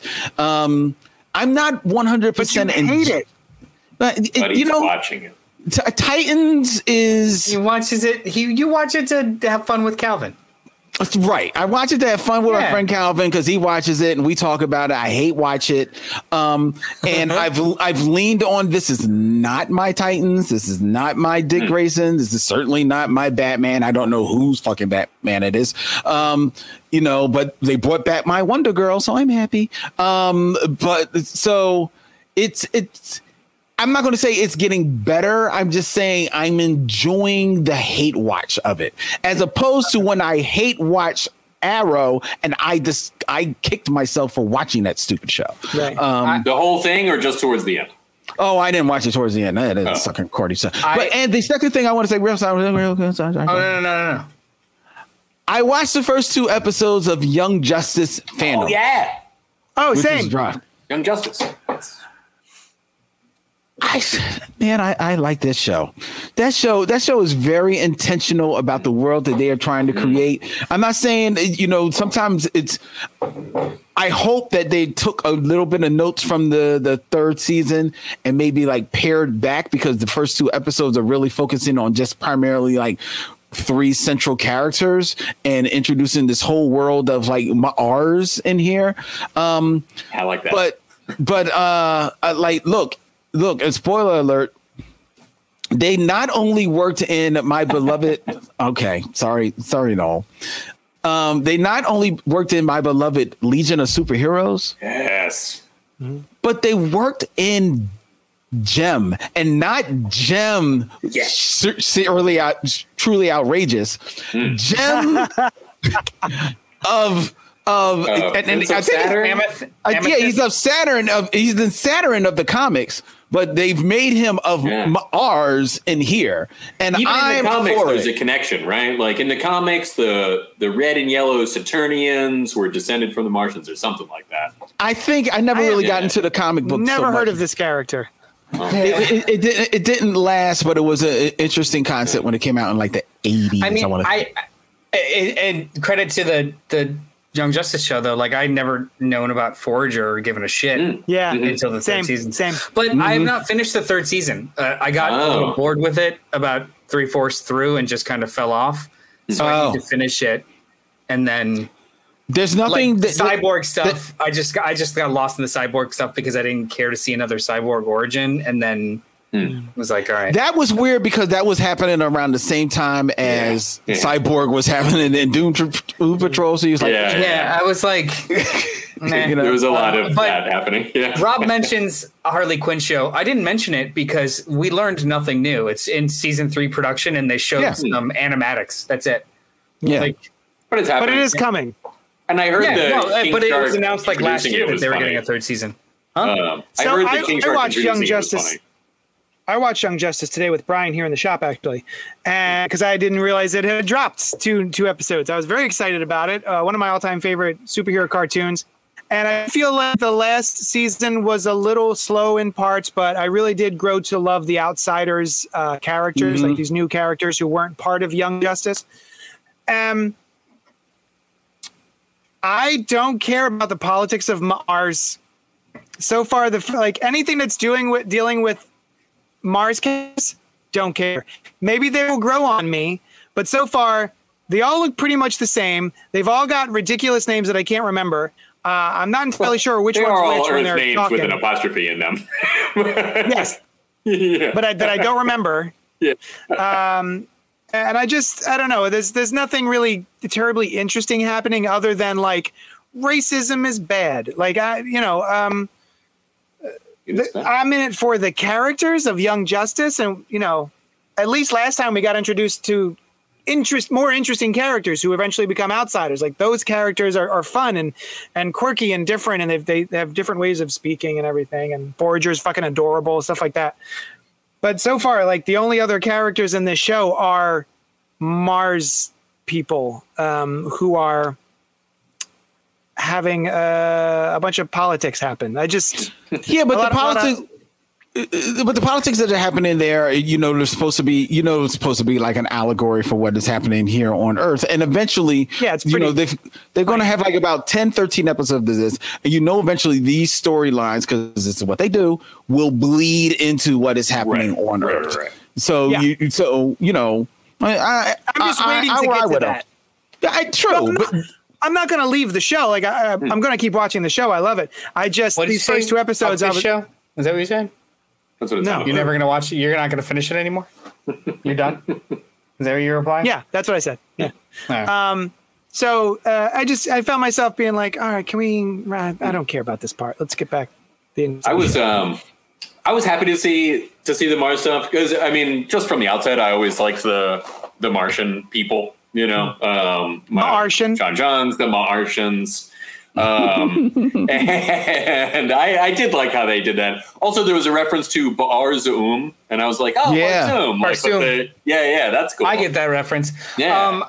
Even when you take me off the screen, I could hear everything. So yeah, I know. That's what I thought you did that to yourself. No, I did that to Noel as a visual representation of maybe take your headphones out and we will bring you back in when we're done talking about it. But when I take them off, the sound automatically goes to the computer, so I still hear things. I can't mute you because they're Bluetooth. Gotcha. Don't you have like a mute button on your? No, it doesn't mute the computer. No, I don't have a mute button on my computer. I could. What? Well, you could turn that sound down. Yeah, there's a sound. Sure, I could have gone through off. 5 steps to turn all the volume off as fast as humanly possible. But you didn't do it. Well, they all died, so. Trust me, what you heard is not a spoiler. Not a spoiler. I kind of presumed. Although speaking of 3, but non-spoiler to get to Len's point, or no, nobody brought this up, but it's one thing that I liked season 3, but it was a little bit of like Young Justice alternates. And I wanted to see more about the Young Justice characters that I had really gotten into. The same thing happened a little bit with season 2, but I was like back in it real quick and they still focused on the first generation. So I was really glad to see season 4 have like Superboy and Martian and Miss Martian, as the 2 like early main characters. But this is the part that touched on what Len said, where Jem is around, right? And I think that's something Young Justice does very, very well. Both, like you said, intentionally building this world out, but also taking the cool stuff from the comics and putting it in this without necessarily being exactly like it is in the comics. Exactly. I think Young Justice has always done that very, very well. Yeah, pretty dope. Yeah. Movies. Milestone announced an animated film, but they are not saying what it is. Oh. Probably about the Milestone. That's cool. Universe. You know what? Okay. They're not saying which characters it is revolving around. I figured it would be all of them, to be honest with you. This is my Len moment, okay? One last Len moment. I like the idea that they're going to do a Milestone animated movie. I'm excited for it. And I hope that, they cram everybody in there. Static, Icon, Rocket, Hardware. Put them all in there. Create Blood Syndicate. Rah, rah. I don't give a frick. Do it. Do it. They're doing it. But what I don't like, because I feel like this is a bit of them throwing the Milestone guys a bone, saying, yeah, we're going to do a movie with you guys. Like, we can't wait to do it. So much so, and they say that so that they will become invested in sitting on a couch at Fandom and being like, yeah, and we've got a Milestone movie coming out for you. There's nothing on paper. I'm telling you, this movie is not going to come out for at least 2 years. I guarantee you, if it comes out. And I think that is a shame. And I don't want to believe this, but I think they are using the Milestone guys a little bit as a dog and pony show in that respect. I'm sorry. Yeah. Is there also a live action Static thing? Because maybe that's another supporting piece of evidence there, Len. So they announced a live action Static thing last year, Right, they did. And Michael B. Jordan is producing it with them, and they hired Brandon Thomas. Brandon Peterson. He writes comics. Peterson. Brandon Peterson. Yeah, to write the first draft. So it's in production, but we're talking like years away. Yeah. Yeah, but then why don't you give an update on that? They didn't mention it. Well, they mentioned just Michael B. Jordan's involvement, but that's about it. But that was last year. No. They announced it last year, and then they let slide today that, or this year, that Michael B. Jordan's production company is doing it with them. Okay. All right. It's the same announcement spread over 2 years. It's not. I'm not. It's the I'm not next actually stage. fighting your. Yeah, I'm not. I'm not fighting your point. I actually think it's a good point. It's just they're trickling out information slowly because most of this shit is 2 to 3 years away. Yeah, well, it's 2 to 3 years away because it's all a dog and pony bullshit show. I'm sorry. That's what I feel like they're doing. They're doing the milestone, and I don't know. For all I know, this could be the milestone guys. Digging their heels in to get a real good contract. You know, I wouldn't be surprised if that's not it either. So that was actually something that was really cool. I don't have in here, and it's not necessarily movie related. It's the NGDC, the Next Generation DC program, which is essentially just like a feeler program for new writers and artists. Oh yeah. They're having a explicitly milestone initiative faction of that or version of that where they are explicitly looking for comic book talent of color, no matter what, whether it's writing, editing, art, colorists, just to infuse the industry with more voices of color. And they're calling it the Milestone Initiative. I thought that was pretty cool. That's dope. And Milestone is having a bit of a renaissance now just because of the rights being cleared up. I assumed was like 1 or 2 years ago. It's having to produce a comic. It's having a publishing renaissance, but I'm not exactly sure it's having a creative renaissance. Not me either. Well, no. Icon and Hardware was really good. That was cool. Icon and Rocket was okay. Icon and Rocket. I mean, yeah. Not Hardware. Hardware was rough. Yeah. Static was rough. Not good. Yeah, Static is dated.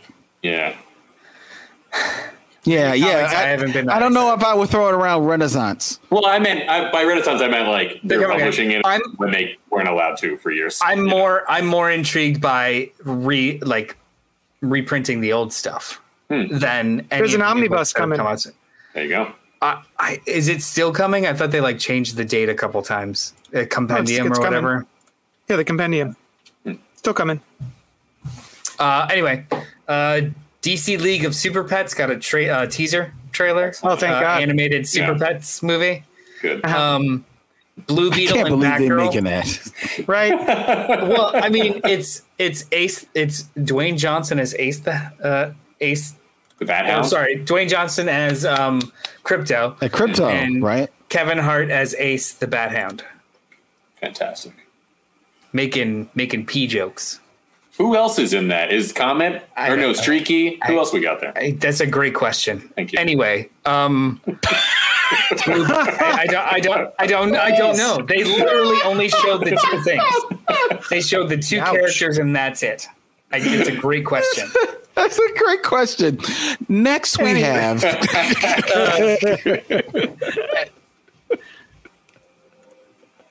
Blue Beetle and Batgirl, the HBO Max movies, shared concept art and a bunch of stuff and did interviews with the stars that they hired. I thought when you said that it was going to be a Blue Beetle and Batgirl movie. Classic pair. Blue Beetle as well as Batgirl. So I thought blue and gold for the next generation.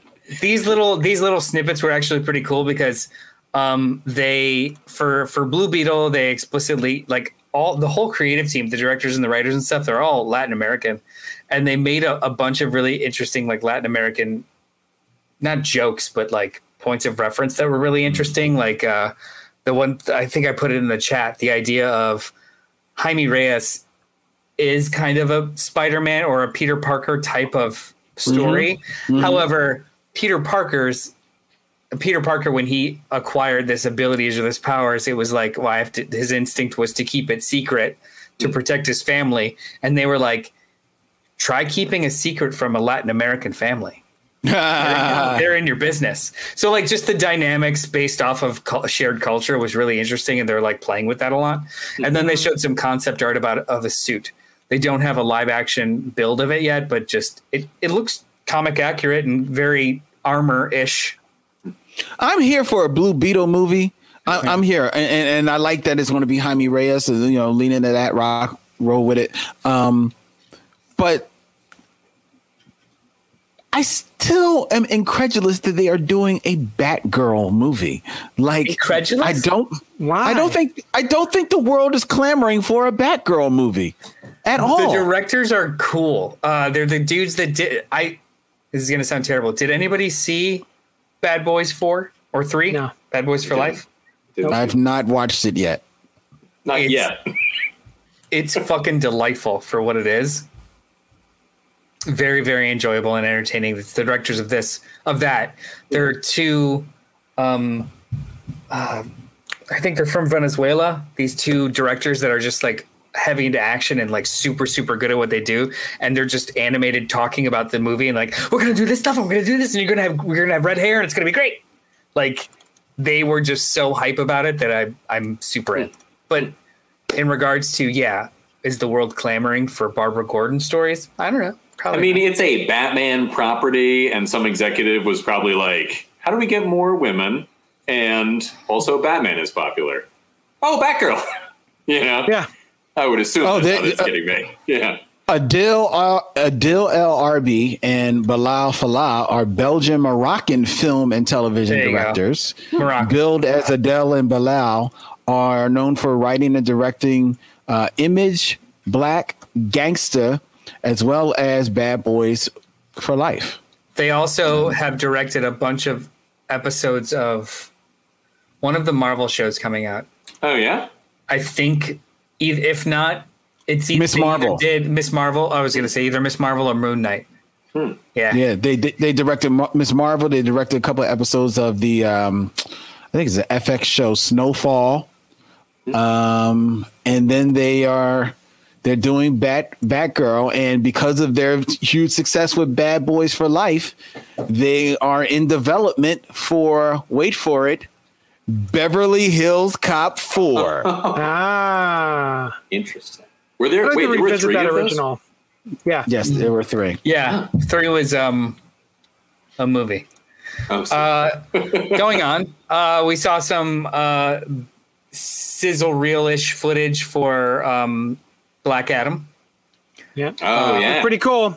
Very cool. 20 seconds of coolness, and then some. He just killed some dudes, and it was pretty cool looking. Yeah. I'll tell you, the thing that I don't think they've ever thought to do in the comics before, and not one that I've read, is connect Black Adam, Hawkman, and Dr. Fate, who all have ancient Egypt, ties. And I was like, oh, that is cool. Even if, ancient Egypt spanned 3,000 years, I think is what it was. So they've done it. They've connected them in the comics. They've connected them in the comics. Certainly over the years, but definitely, I don't know if he was the first one, but he was the one that really milked it. Was Jeff Johns and David Goyer's run on JSA. Oh, really? I must just be forgetting it then, because I loved that run. So yeah. And most of the footage was just like a electronic press kit, again, of just like interviews behind the scenes. But you got a good glimpse of some of the characters in costume. And I don't know why I got really excited about Pierce Brosnan as Dr. Fate. Like him holding the helmet and stuff. I was like, oh, shit, that's kind of cool. Oh, JD and I watched it together, but we didn't see Dr. Fate. So what you probably saw online was just the 20 seconds of The Rock. But then it was preceded by 4 or 5 minutes of like interviews of the actors in the movies and stuff, and showed concept art. They did the same thing with Shazam! Fury of the Gods. Oh, cool. Okay. Which looks just as delightful as the first one. As far as I'm concerned, it's the best DCEU movie, and we're going to get a sequel. And I wonder what they'll do with the Pierce Brosnan, as most of the leads of this are people of color of, I guess, mostly Egyptian or Middle Eastern. Pierce Brosnan is obviously not, and is somebody who is empowered by that, but he's this archaeologist who probably maybe takes this helmet or something. I just wonder what they'll do. But Kent Nelson's character is always, which is the character that he's playing, is a white man. So So that's fine with Black Adam and Hawkman because of their reincarnation and it always being dating back to Egypt. It works to make them now kind of like more people of color. But Kent Nelson definitely just works as a black man. Maybe if they show Naboo in flashbacks, he may be. Well, he would probably be. Well, he's not even human. Really? Oh no, Naboo is human. I'm sorry. Right. But no, I think that could be an interesting if they go this route. But just some sort of avenue for commentary or something where Pierce Brosnan has this ancient power or whatever. Plus, I love Dr. Fate, so I'm in for that too. One thing that I know that you guys, everyone here, is incredibly excited for is Aquaman 2, the Lost Kingdom or some bullshit. Aquaman and the Lost Kingdom or some bullshit. Now, it was just a behind the scenes, showing some action, concept art, like everyone talking about how it's the greatest thing in the world. Just like with the first trailer, it looked kind of fun. And then I was watching this like sizzle reel stuff, and I was like, this looks like everyone's having a good time, and it looks like it's fun. But then I remembered movie shit. Yeah. So I have to keep reminding myself, like, stop it. Doesn't matter. Like it looks like fun, but it's probably going to be more shit. Who knows? Remember Len's second piece of advice: be open to Aquaman, to everything. Right? Anything could surprise you, and that's Yeah, Len, are you going to be open to Aquaman and the Lost Kingdom? Well, let's put it this way. I will watch it. I will go and see it because I'm contractually obligated to see most of these films. The only slight pushback I will give is that while I didn't like Aquaman, I'm not going to say it was a piece of shit. I can see there are people that enjoyed Aquaman, and I can see what they pulled from it that gave them enjoyment. What gave them enjoyment didn't give me enjoyment, but I'm not going to say that the movie was a piece of shit. It wasn't as fun as I wanted it to be. And maybe this will be more fun. Maybe, because you got to remember, they were still, as much as they were still in that real nebulous area where they were trying to marry, what kind of tone did they want to have based off of the other movies and stuff like that. And now I think a lot of the movies are free to just go for whatever tone you want. So they may actually have more fun, which might lean more into Jason Momoa because they're not asking him to act as much because he cannot act. So it might be more fun. Maybe I was being harsh that it's a piece of shit. I was harsh that it was a piece of shit. It was more my problem with Aquaman was that it was 17 movies in one, and none of them were very good.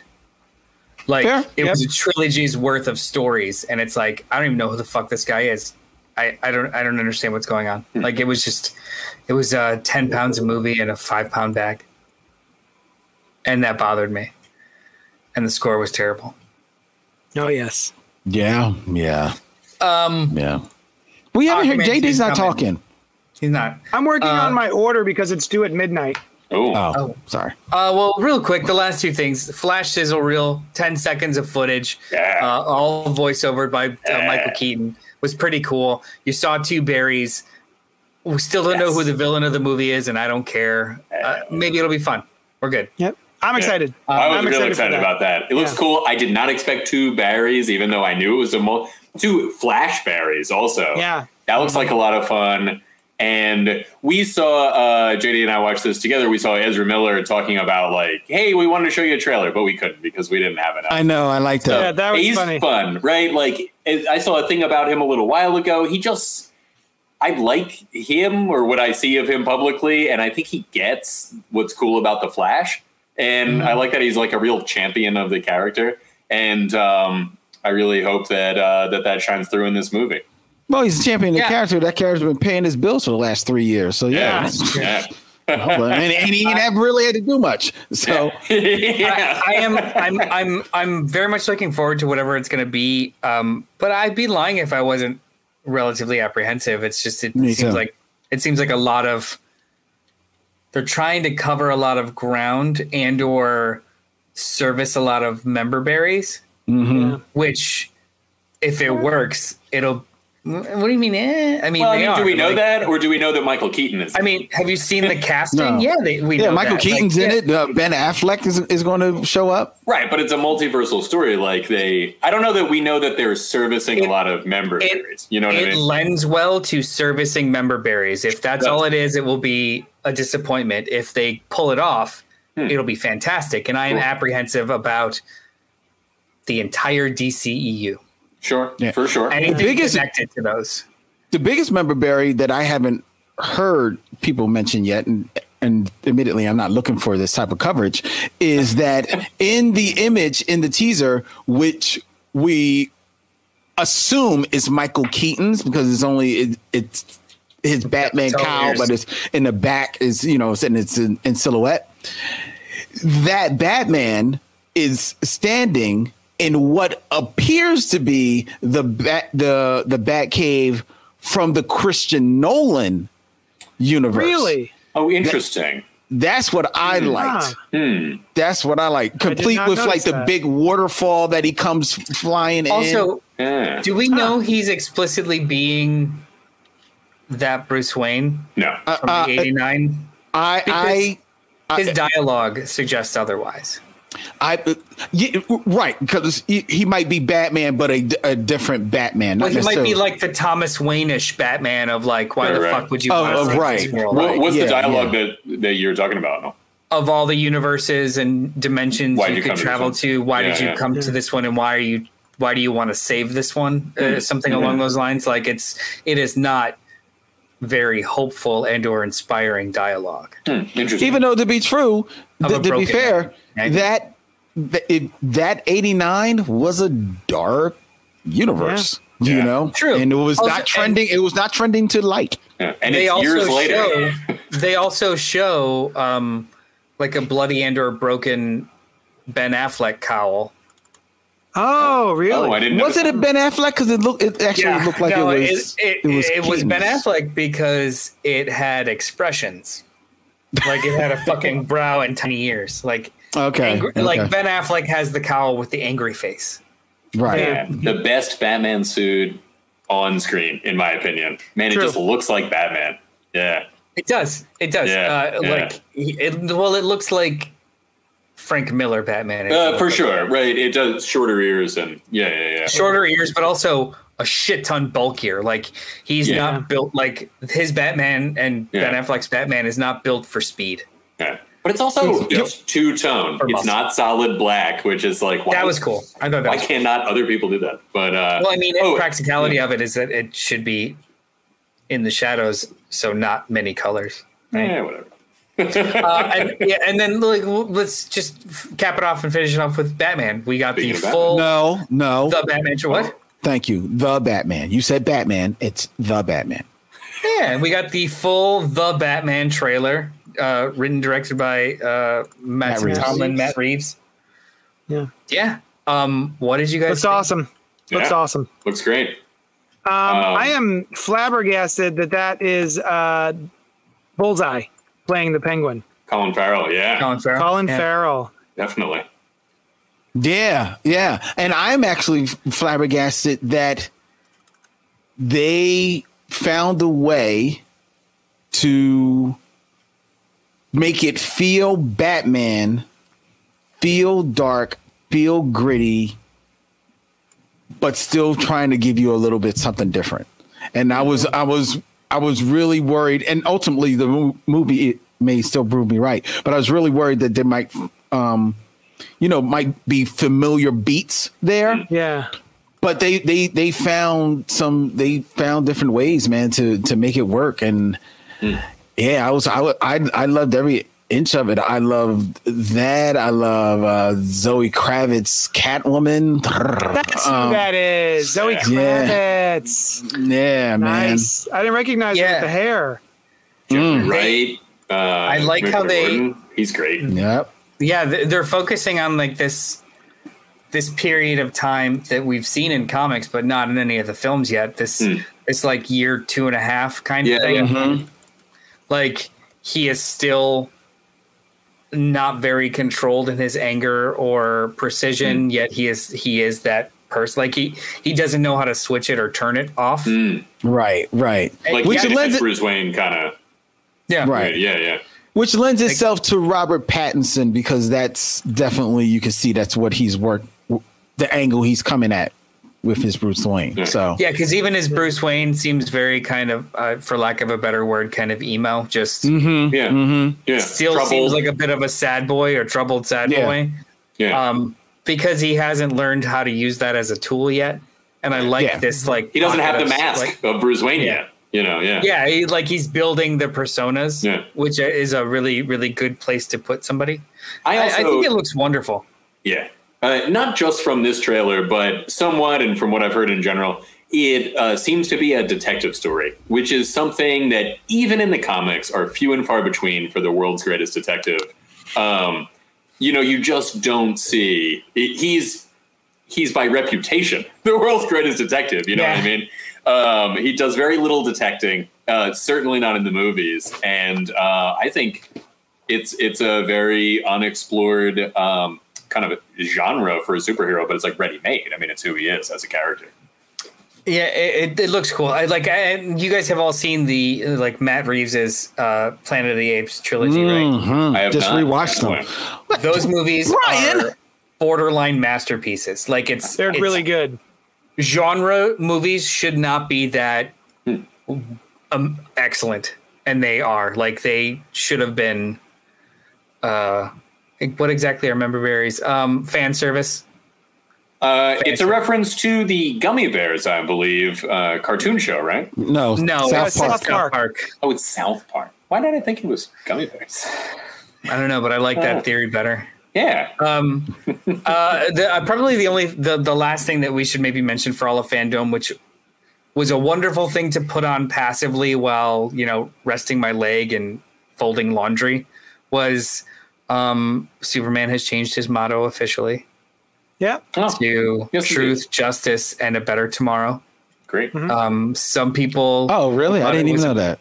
Yeah. It's officially now truth, justice, and a better tomorrow. Some people think that that's amazing and inclusive and fantastic. Some people think that their childhoods are over now. And that wasn't even originally part of it. That's just like the George Reeves show, right? It was a show. No, to be fair, I'm not sure if it was a show or the radio show, but one of the two. It wasn't in the comics. It wasn't original. I thought it was later in too. I mean, not that George Reeves is not that far in compared to how long it has been since, but it certainly wasn't like right from the start. No. It was in that's pretty sure. Truth, justice, and a better tomorrow. So now, it was just like a 1-2 punch for some fans about by John Kent, and then oh my God, he doesn't care for America anymore. Like, okay, buddy. He's always been bigger than a country. You know what I mean? That's the whole idea. He protects the entire world. You think he's really caring about some lines we drew in the earth? Right. Nah. Yeah. Shut up. I mean, wait. My other thing is, he could fly up there. What and see about the lines, right? What about a better tomorrow? In their estimation, is not the American way. Right? Shouldn't the American way be about a better tomorrow? Well, that's what ironically is really funny about it. Like, no, it's the American way. Like, well, isn't that a better tomorrow? Shut up. You don't know what you're talking about. Like, so it's un-American to want to strive to be better? Is that what you're inferring? Like, what? What happened? America's only about a flag. Oh, yeah. Making sure it's on as many articles of clothing as you can fit it on. Also, you could like, as long as you're being patriotic, you could change the colors and the design of it at will. Blue, orange, red, whatever you want. Yeah. Just one line. Yeah, I think it's very silly that people are like, I mean, of course they do. Of course they're upset about it because everyone gets upset about everything all the time. Anyway. Anything else? That's pretty much it. That's all fan. There's some video game stuff, but other than that, there's a Catwoman animated movie. Oh, yeah. really? That's cool. Teaming Catwoman with Batwoman.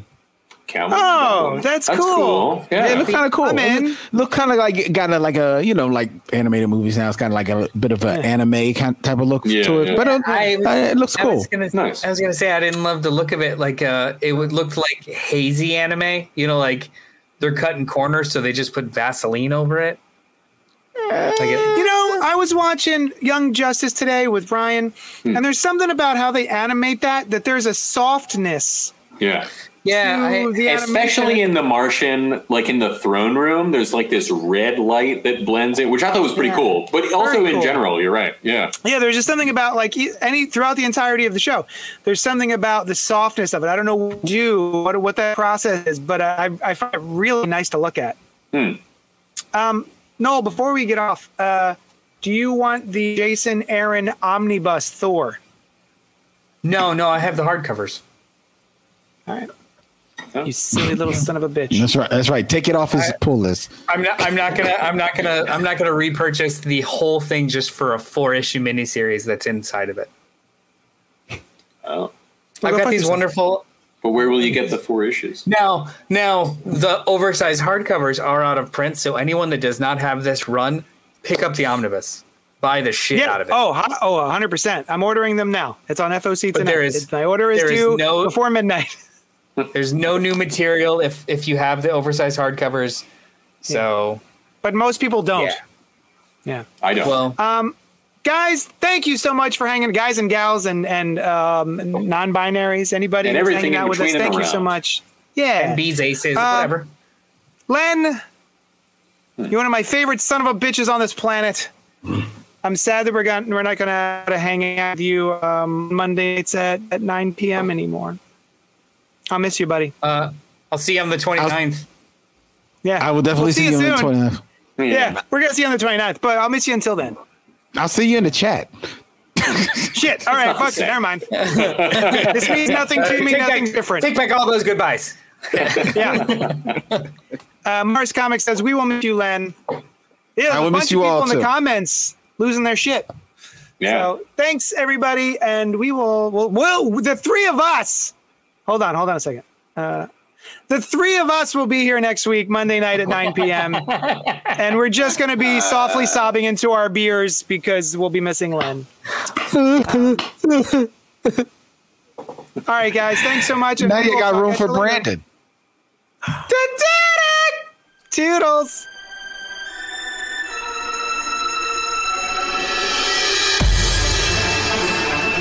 Thanks so much for listening to Spoiler Alert.